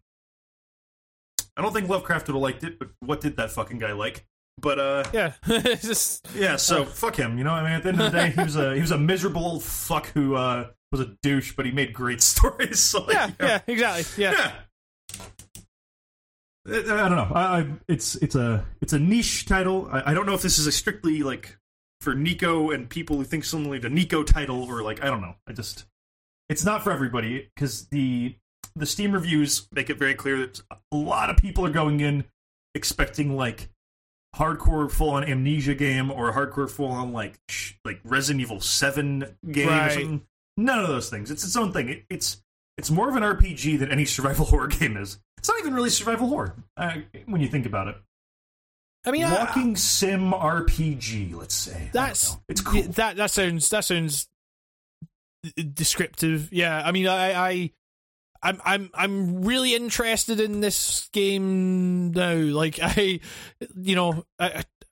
mainly it's refreshing in this day and age to get a game like this. I think it's neat. This would have come out in 2005. This is what Dark Corners of the Earth should have been and is in the beginning before it devolves into COD. Like, right. You saw the first few minutes, or the first kind of segments of Dark Corners of the Earth. Yes. And they fucking 10 out of 10 nail it. Like, sure, the game's buggy and it's nigh impossible to get to that area, but what's in there? There's nuggets of gold in Dark Corners of the Earth. It's like, wow, how fucking ahead of the time were these guys? Like, but the game was literally not finished and suffered horribly, and no one's ever going to fix it again, and we're doomed. So it's nice that we have something that can now be pointed to as like, dude, play that if you want to scratch the Lovecraft itch.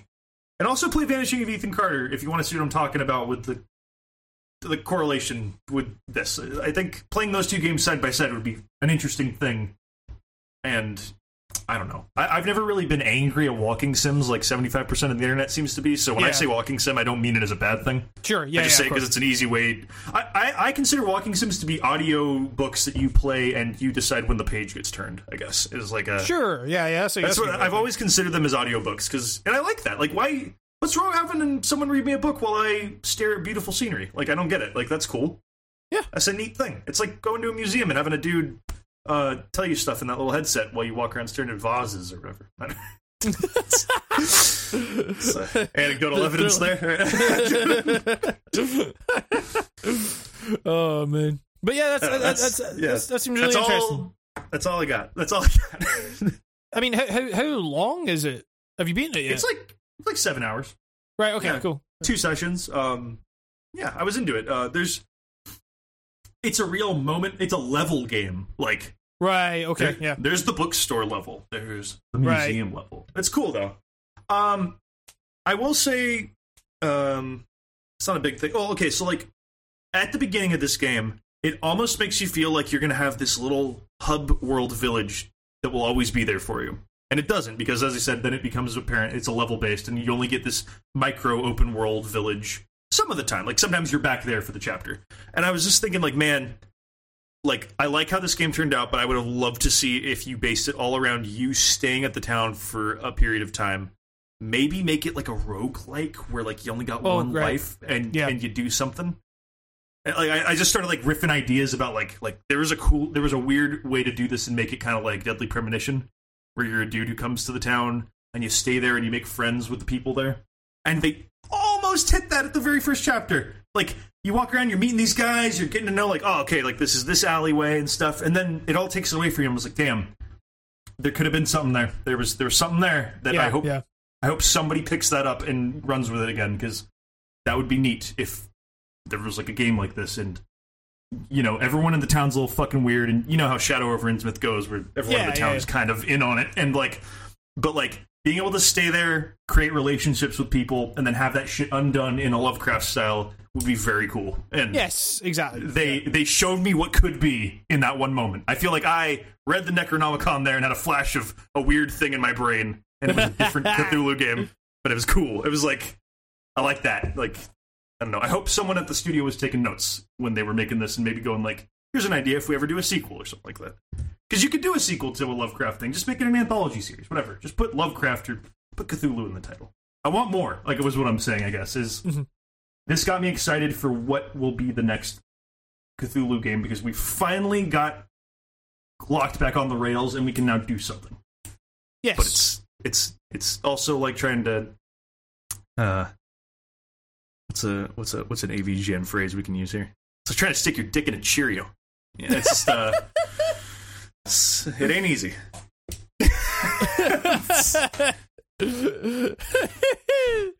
Oh man, that's just for some reason that just like it brought up in my mind it brought up the Resident Evil thing that he did recently. It just comes up with that like warning sign. It's at the beginning of all fucking Capcom games. It was like, warning: this game contains scenes of suck ass shit or whatever the fuck it was. Warning: this game contains great levels of ass. I still need to. I have a nerd backlog I gotta catch up on. See how the Rolf's doing. He's on fire. He's doing good. He has peaks and valleys of like, you know, he gets, you can tell he gets burnt out, but sometimes he comes back strong. That Resident Evil one is like, there's some real good skits in there, and you know, like when we're talking about the nerd, there's a certain level of like, you know, when we say good, we mean good in a very specific way. It's like, it's not like it's not even like a super ironic way. It's not like, oh, it's good because it's shit or whatever. I mean, it's not great, but it's like James Rolfe has a pride and a different idea of what makes quality filmmaking, I think. Yes, exactly. Yeah. Yes, it's like, you know, you want them to do well, and you like, there's a wholesome quality to it. He's just like a guy in New Jersey or wherever the hell he is, just making a fun show, and he just so happened to be like the progenitor to all this. I don't know. Exactly. Yeah, exactly. Yeah. But I don't know. You been playing anything else, or do you have any questions or anything like that? I downloaded Tetris Effect. Didn't play it. Yep. Oh, I played another one of these. What I call Children of Id, I guess. Where just, you know, people are making new Doom and Quakey games, and there was a game called. I already forgot what it was called because I already uninstalled it and I can't find it. Project Warlock is what it was called. It was on GOG. Caught it on GOG. It's got like an early release on GOG first, but I think it's coming to Steam. Might already be out. And it was just trying to be Doom, adding a bit more of like customization and leveling up. And man, it just stinks. Really? I don't know what, like, yeah, I played it. It's too slow. You can't have a game like that and be slow. Like, I'm looking at screens. Weird. Like the art style looks great. Yeah. That's it looks shame. good. The music is really not good. It's kind of it's trying too hard to be bad Doom music. You know what I mean? And right. Yeah, I just like, if you're gonna pick one of these this year, do Dusk. Pick Dusk. Yeah. It's way more what you want. Dusk might even crack my personal top 10. I don't know. But was that this year? Yeah. I've been playing the early build since 2017. That's why it feels so long. But it didn't come out until like March or something like that. No, that was 10th of January this year. Yeah. Oh my god, Jesus! What is this year? Oh wait, so that was the initial release date. I don't know. It's a mess. And there's another game.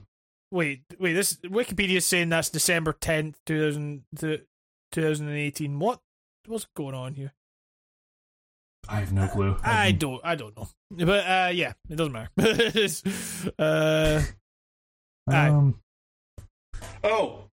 40 Winks. This will be brief. So 40 Winks has been like we've been long awaiting its Steam release, I guess. This is like a canceled N64 game. Wait, 40 Winks, that was like a PS1 game. Exactly, which is why I've been confused about why there was even a remote amount of buzz around this re-release on Steam. Because whenever I've read stuff about it, it's people going like, "Oh, sick! We finally get to play that game we never got to play." And I was like, "But it's well documented. It was playable on another console." Like I don't get it. Yeah, like what? I mean, I had no idea it was being re-released or whatever on Steam, but I got it, and I can't fucking play it. I really don't know. It's not that it doesn't run; it runs fine. But my controller doesn't seem to do anything, and my keyboard doesn't seem to do anything when I'm on the main menu. And so I'm just like, all right, so I got a refund for that. That was like a prominent thing I played. I remember being like, well, that was a fail. Like, it's just like, no, I'm never gonna try that again. Yeah, I mean, I don't know. I don't care that much. I'm just interested. The idea of 40 Winks being re-released does not fill me with any amount of any kind of emotion, like either way. I don't. Oh yeah, same. I was just like, an unplayed N64 game, and then I remember reading, but it was also out, so it's not really like a canceled game. Just a port was canceled. It's like, that's not. Who cares? Like, just port the PS1 game, done, right? Like, what do you just like? Why just does it matter? emulate it? Yeah. Maybe the N64 version had like slightly better graphical quality. I don't fucking know. Maybe slightly the more fog was slightly yeah. less shit. I don't know. Maybe at this rate, who cares? Yeah. I mean, I don't know. I mean, like we're in a period where like weird games are getting put out in like weird old games. Like, I mean, did we talk about the PlayStation Classic on the last podcast? I can't remember. No, but but they like, released the full games list for that. You can play Persona 1. okay. What the fuck is that all about? Like, nobody wants to play that game. Like, Yeah. like, even if you're like a fan that got in with 4 and 5, and you're like, oh, I'd love to like go back and play all the. Don't Yeah, start yeah. at 3 at the very latest. I remember fucking Dan Kincaid was going to do a Persona retrospective, like I as don't a even King series. K could survive that. He I think he gave up after trying to play 1. One 'Cause he was is like- madness. Like, it is. It's just like, I don't get it. I just don't get it. Like, it's, we had RPGs before and after that understood how to make an RPG, not a slog through hell. So I don't understand why that game is like that. Yeah, it's if you're like a gaming historian and you just got to see everything for yourself, that is like the only time. Like, also, don't go and buy a used copy, although this may actually make the used copies better. It's $100 used. Like, yeah, and that is like negative amounts of fun you'll be getting back in return. It is so just not. Even like the remake, when they tried to make it a little better, the PSP, I don't recommend it. It's just, yeah.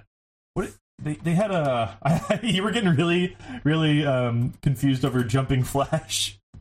Yeah, so yeah, that was a thing where it was like Jumping Flash is just like a nostalgia game, and I think it was Yeah. a lot of people's first PS1 game. I think like it that wasn't was mine. that was a game I rented once when I was a kid, and like just did not click for me in any way. I was like, what the fuck is going on here? There was a Jumping Flash 2 as well. Yes, there was. Yeah. So sorry, I'm trying to find a game list. I really can't find it for some reason. Where the hell's the game list? Oh, here it is. Tekken 3, good. Yes. Mr. Driller, good. Sure. Resident Evil Director's Cut. Is that the one that has the funny basement music with the tuba? Yes. Correct decision, then. That's my favorite yeah. damn thing. Yep. Metal Gear Solid 1. Now that's going to be funny, because the disc swap part. So they have so the reset button on the PS Classic apparently allows you to change discs. Okay. I mean, because and also, now Psycho Mantis will never know that I played Symphony of the Night, because it's not on this thing. So what the fuck? Are there any games on here that would trigger or something like that? Like, no. Mr. Driller?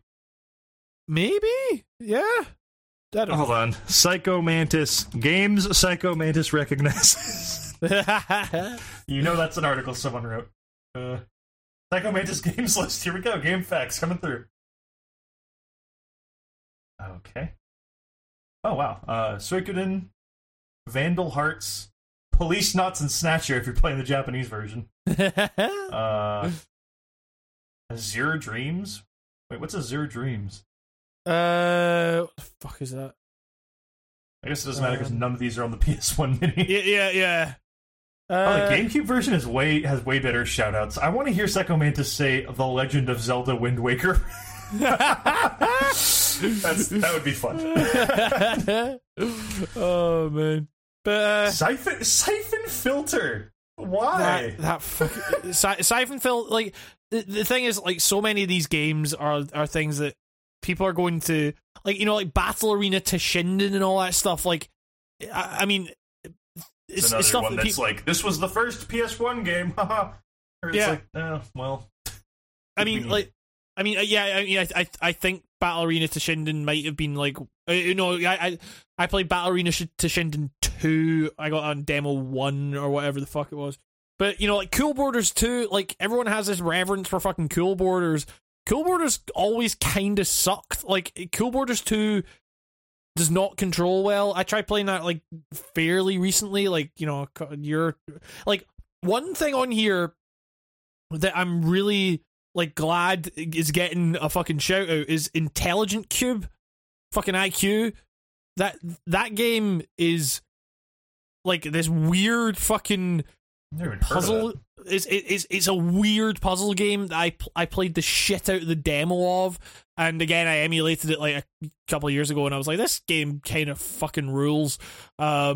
It's like you're just in this like black void, and you're on this platform that's just a bunch of cubes, and you're like trying to eliminate the cubes as they roll towards you before they roll you off and you fall into the void. It's like there's really fucking weird aesthetic. Like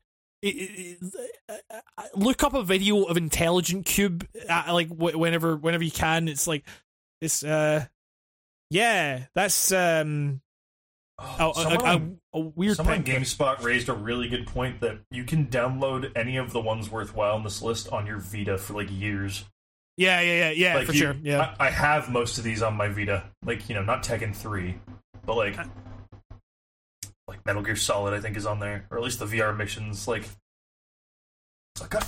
who doesn't own a fucking copy of Final Fantasy VII by now? Yeah, or at least exactly. multiple. I think I have that game on like every current system out there right now. Like, it's like, I mean, I don't know. It's also, you know, it's running, you know, as all these things do, it's just running an emulator, it's PCSX, I think. And, you know, so, like, the idea of paying £90 for it is a little, so... I'll just wait till I don't know. I bet they'll make more than Nintendo makes of their stuff. So yeah. I'm willing to bet that this might actually be cheaper in the long run. Sure, yeah. I kind of do want it, though. Yeah, on some collector level, I'm just like, yeah. I've got the NES and I got the SNES, so I don't know. Is this just going to be the start of a new horrifying collection of tiny consoles with subpar emulation on them? Yeah, exactly. Don't tempt me, goddammit. Just please, goddammit, companies. What happened to backwards compatibility and virtual consoles on your damn things? I liked those. Buy a littler console. The future is digital. With a except few for games. when we give you this thing. Yeah. Like, what is this thing? It was cute when it was the NES. I get it. Like, that, you know, like that's enough to make like the now like 50-year-old NES people like yeah, I remember that. But like, I get in the PlayStation. What is it? My mini 360 now, so I can remember what it was like 10 years ago. Like, what? I mean, yeah. I mean, I don't know. The fucking PS1 controller. Oh, remember before game controllers were good? Remember the analog stick when it didn't exist? Yeah, that was a great feature. Yeah, I mean, well, like that was the thing. It's like, you know, when they announced it and they showed the controller, it's like, okay, well, I guess we're not getting fucking Ape Escape or anything like that. You know, like, I don't know. They should just put Ape Escape on there just to fuck with you, and then you can recreate the pain of being a kid without a DualShock and renting Ape Escape. Oh man, that fucked me over once. I got a demo disc because I'd seen like pictures of Ape Escape in like magazines and stuff, and I was like, that looks fucking cool as shit. I want to play that. And then I got the demo disc, and it's like, you need a DualShock to play this. And I'm like, what the fuck is a DualShock? I didn't understand. I was like, what does it mean? Like is there no way around this game? It's like, can we not work something out?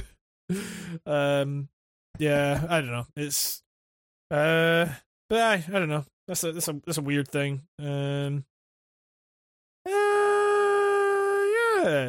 I mean, do we have any questions or anything like that? Or I actually kind of goofed and forgot to throw out the thing like I usually do, but I do remember that we had Dennis. We left Dennis hanging with like 2 questions. so I guess we'll just end with 2 questions from Dennis. That sounds good. Let's do that. That sounds like nothing could possibly go wrong.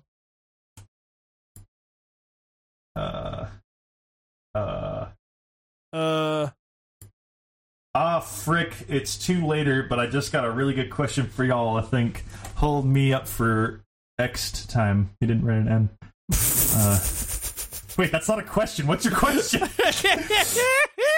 Hold on. Oh, well. Excellent. Well, what do you have to say to that, Nico? I don't even fucking... I'm speechless. Wait, hold on. We got another. We got one from not Dennis. Dennis, I'm sorry, you got lost in the void of Twitter. It's Twitter's fault, not mine. Sure, it's a good question. I can't. We can't just waste time with me digging through my fucking feed. All right. This comes from Ian, a returning question. Oh, a returning questioner. I don't know how you say that. Do you guys sometimes find that reading or consuming analysis on art for games, music, movies, anything, sometimes has you disliking something you previously enjoyed? I honestly sometimes find my mind is too open to other people's opinion on art. That's a good question. Yes. Yeah. Maybe when I was a little younger, I think that shit really got to me, and I could be swayed pretty hard by stuff. Yeah. In recent years, I care way less, I think, about a differing opinion on something, or honestly, I think it's just like I think the older I get, the more that melts away a bit. But I mean, I was gonna say, I think that is just a thing of, like, you know, so there's one thing that I can think of that really, like, had an effect on me. That was, like, I used to, you know, I still like Fallout 3, but I watched H-Bomber. I watched H-Bomberguy's video on, and I was like, you know what? Maybe Fallout 3 wasn't great, like, or, you know, like, or maybe it had real fucking problems. But, you know, like, at the same token, I think that like, I was discussing this with my flatmate the other day because we were talking about the GTA 5 thing and how, you know, I was so fucking excited for that game, and I used to really like that game. And it's like, I guess it's just part of fucking, like, growing up is recognizing that your mind can change on these things, and that's fine. Like, it's I think it's very easy for people, especially in the age of fucking YouTube comments and Twitter and all that, it's very easy for people to have their like things that they know about media and everything like that, and like, and the idea that is not in flux is kind of ludicrous, or, you know, but I understand why people get, like, defensive about it and stuff. But I think that as you get older, it's like when people, like, argue a lot about, you know, oh, this video is bullshit because it didn't, like, you know, it didn't cover all the stuff that I think about this game. Like, I think you must be young. It's like, that's, I don't mean that in, like, a kind of mean or disparaging way. Or I'm just like, it's just usually true. Like, exactly. Yeah. It's like, I imagine that you don't have the life experience yet to realize that it kind of doesn't matter. It's fine. And if some, like, yes, I mean, like, the answer to the question is yes. Like, things have changed my mind on stuff. Like, I get the feeling the question asker is, like, kind of worried about that kind of thing. I mean, I think they literally said that or something. Like, in this day and age too, every review outlet or every analysis for games is a personality, and there is that. I don't like this. I don't like saying parasocial. I don't like that talk because it makes it seem like makes me think that, like, the fan is like some weird kind of parasite, and that trying to maybe fancy the idea that you and the person you watch could be friends is like a parasitic thing. I have some beef with that, but that's besides the point. I guess I'll use the word for now is what I'm saying. Is there's a kind of parasocial thing to that where it's like when you it's, I guess it's kind of like having a friend crush. You know what I mean? You know, like when you make a new friend and it's like a non-sexual crush. Like, you're obsessed with hanging out with this dude or lady or whoever the fuck, and you just being around them and talking to them and finding out you got a bunch of shit in common, makes you excited, and it's cool, and it validates you on some level. And I think when you can get that invested in like a friendship or any like a thing like that, or someone you go to and you're like, I take his word above more other people's. There's a sort of kind of like, you feel like you're almost betraying this sort of friendship-ish relationship when you start thinking differently than them. I think is like, this is just my analysis on this stuff, because I don't know. And like, there's a feeling of like, oh, well, like, you know, like, I thought we were in this together.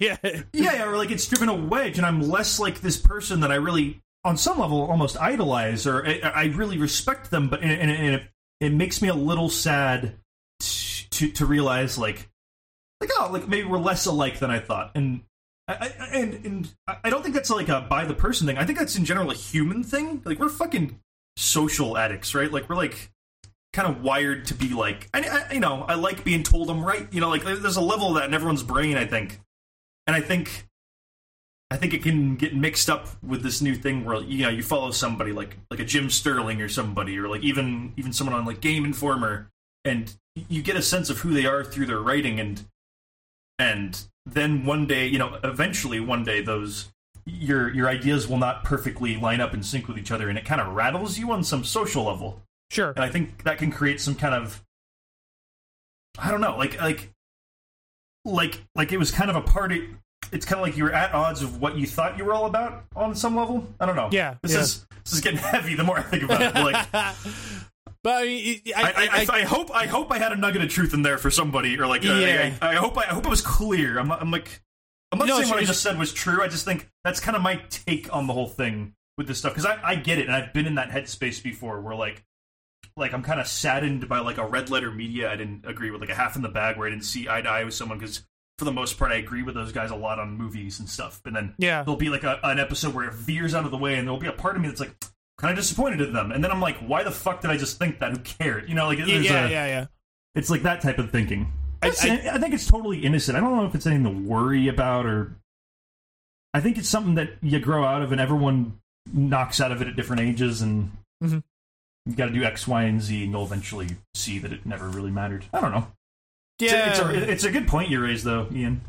Yeah. I mean, I don't know. I guess I didn't really care about having like my views on a piece of media changed by someone else's criticism of it or whatever, like back then. But I definitely think that now I'm doing what I'm doing with like the YouTube stuff, it definitely kind of affects it, because now I get people that, you know, are like, I'm so like, it was especially on the Life is Strange video where people were like, I'm so disappointed that you didn't like this, and you don't get it, and I'm really disappointed that you don't get it. And I'm like, I do get it, and it's fine if you, it's fine, like if you're and it kind of is, it's a cliche, but it's like, if you're that fucking insecure, like if you're that insecure that you need me, like if you're that insecure in your feelings regarding this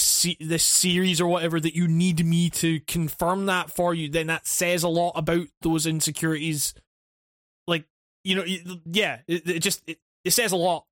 And I don't know, like the idea that I like you say, I've definitely had those things with people online where like they've made something and I've just been like, well, I thought, like I say, like I thought we were in this together, man.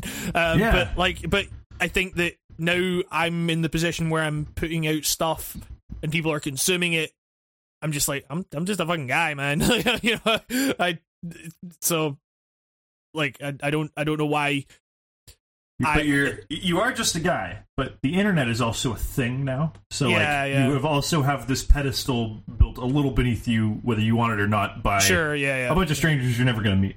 Exactly. Yeah, that's just that's just how it is. Like, but like it's like the idea, like, you know, I understand it from the perspective of like someone who has like had that kind of reaction in the past to stuff that has not stuff that I disagree with, stuff that has disagreed with me, but like the idea now that someone would have that kind of feeling towards me, when I'm just a guy writing about what I think about a game. Like, that's weird to me, but I think that's just more like we said at the start, it's just something you grow out of. You realize, like, okay, there's more important shit to fucking worry about. So yeah, I don't know.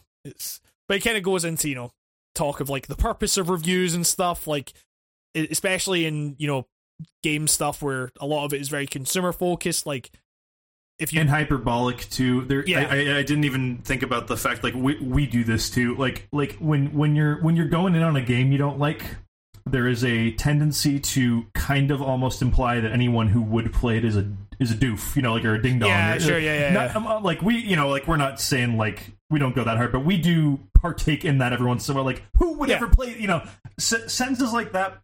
It is easy to forget that there are some, like, everybody's wired different, everyone's different, and everyone listens to things for different reasons. Like, like it or not, some people listen to analysis because they like just hearing someone who's saying everything they agree with already.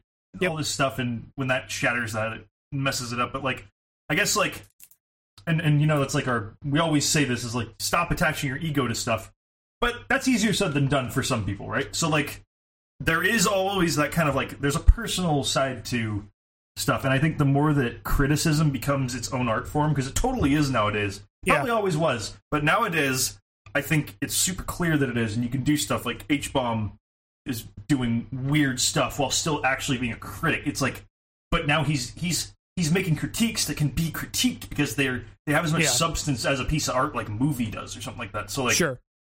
So criticism in general is fucking nutty right now, and it is almost like a kudos to it being an art form, like a nod, like, damn, it's really getting in people's heads, isn't it? Like, it's really affecting people on a deeper level than it probably has ever. I don't know.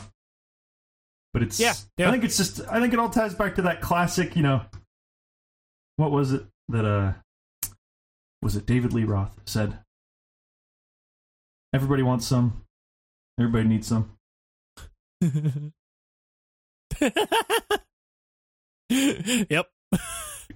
Yeah, I mean, that wasn't a joke. That was a prominent quote from a wild man. Sure. Yeah. Yep. I don't know, just everyone wants to feel good, right? I don't know. Yeah, sure. We'll go with that, yeah. And that's what Christmas is all about. Yeah. Oh, great! I'm getting hungry. What a lovely end to the podcast. Thank you all very much for listening. That was a lot of fun. And yeah, it went on long again because we had a lot to fucking talk about in terms of games that are released. We talked for a fucking hour about The Quiet Man.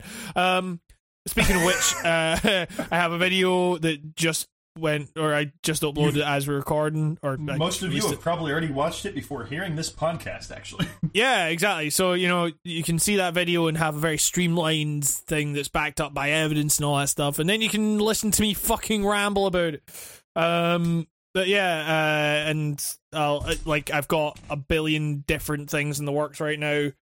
Some reviews, some other types of more analytical things and everything, some written content as well. There's a Q&A going up for patrons. There's the Spider-Man DLC review that is still that's still going up. Yeah, still gotta beat that shit. Damn. I mean, I think I literally have 10 minutes left in the whole campaign for that DLC, but might as well just knock it out, Yeah, exactly. It's like business that needs tending. But yeah, that's all the kind of stuff that I'm working on, Nico. Where are the videos? Hot and heavy, coming at you. Yep. Tune. I got an idea. Hold on. Tune into my streams if you want the inside scoop on my videos. Oh yeah. That's how I hold yourself to. Yeah. Okay, Nico. Where are the streams? I might do one tomorrow or today if you're listening to it. Actually, all depending on whenever this is released. So I don't want to put a time limit on you. So whenever this is released, there might already be one out. I don't know why I said that like Jigsaw. Yeah. Nice. I'll do it. Maybe I'll even be playing one of the games I said I was doing a video on. Excellent. Don't worry, I've got my failures journal, and I'll keep it there, and they'll be yanked out of the journal and executed one day. Remember the Rayman videos? Only the real podcast listener remember the Rayman trilogy.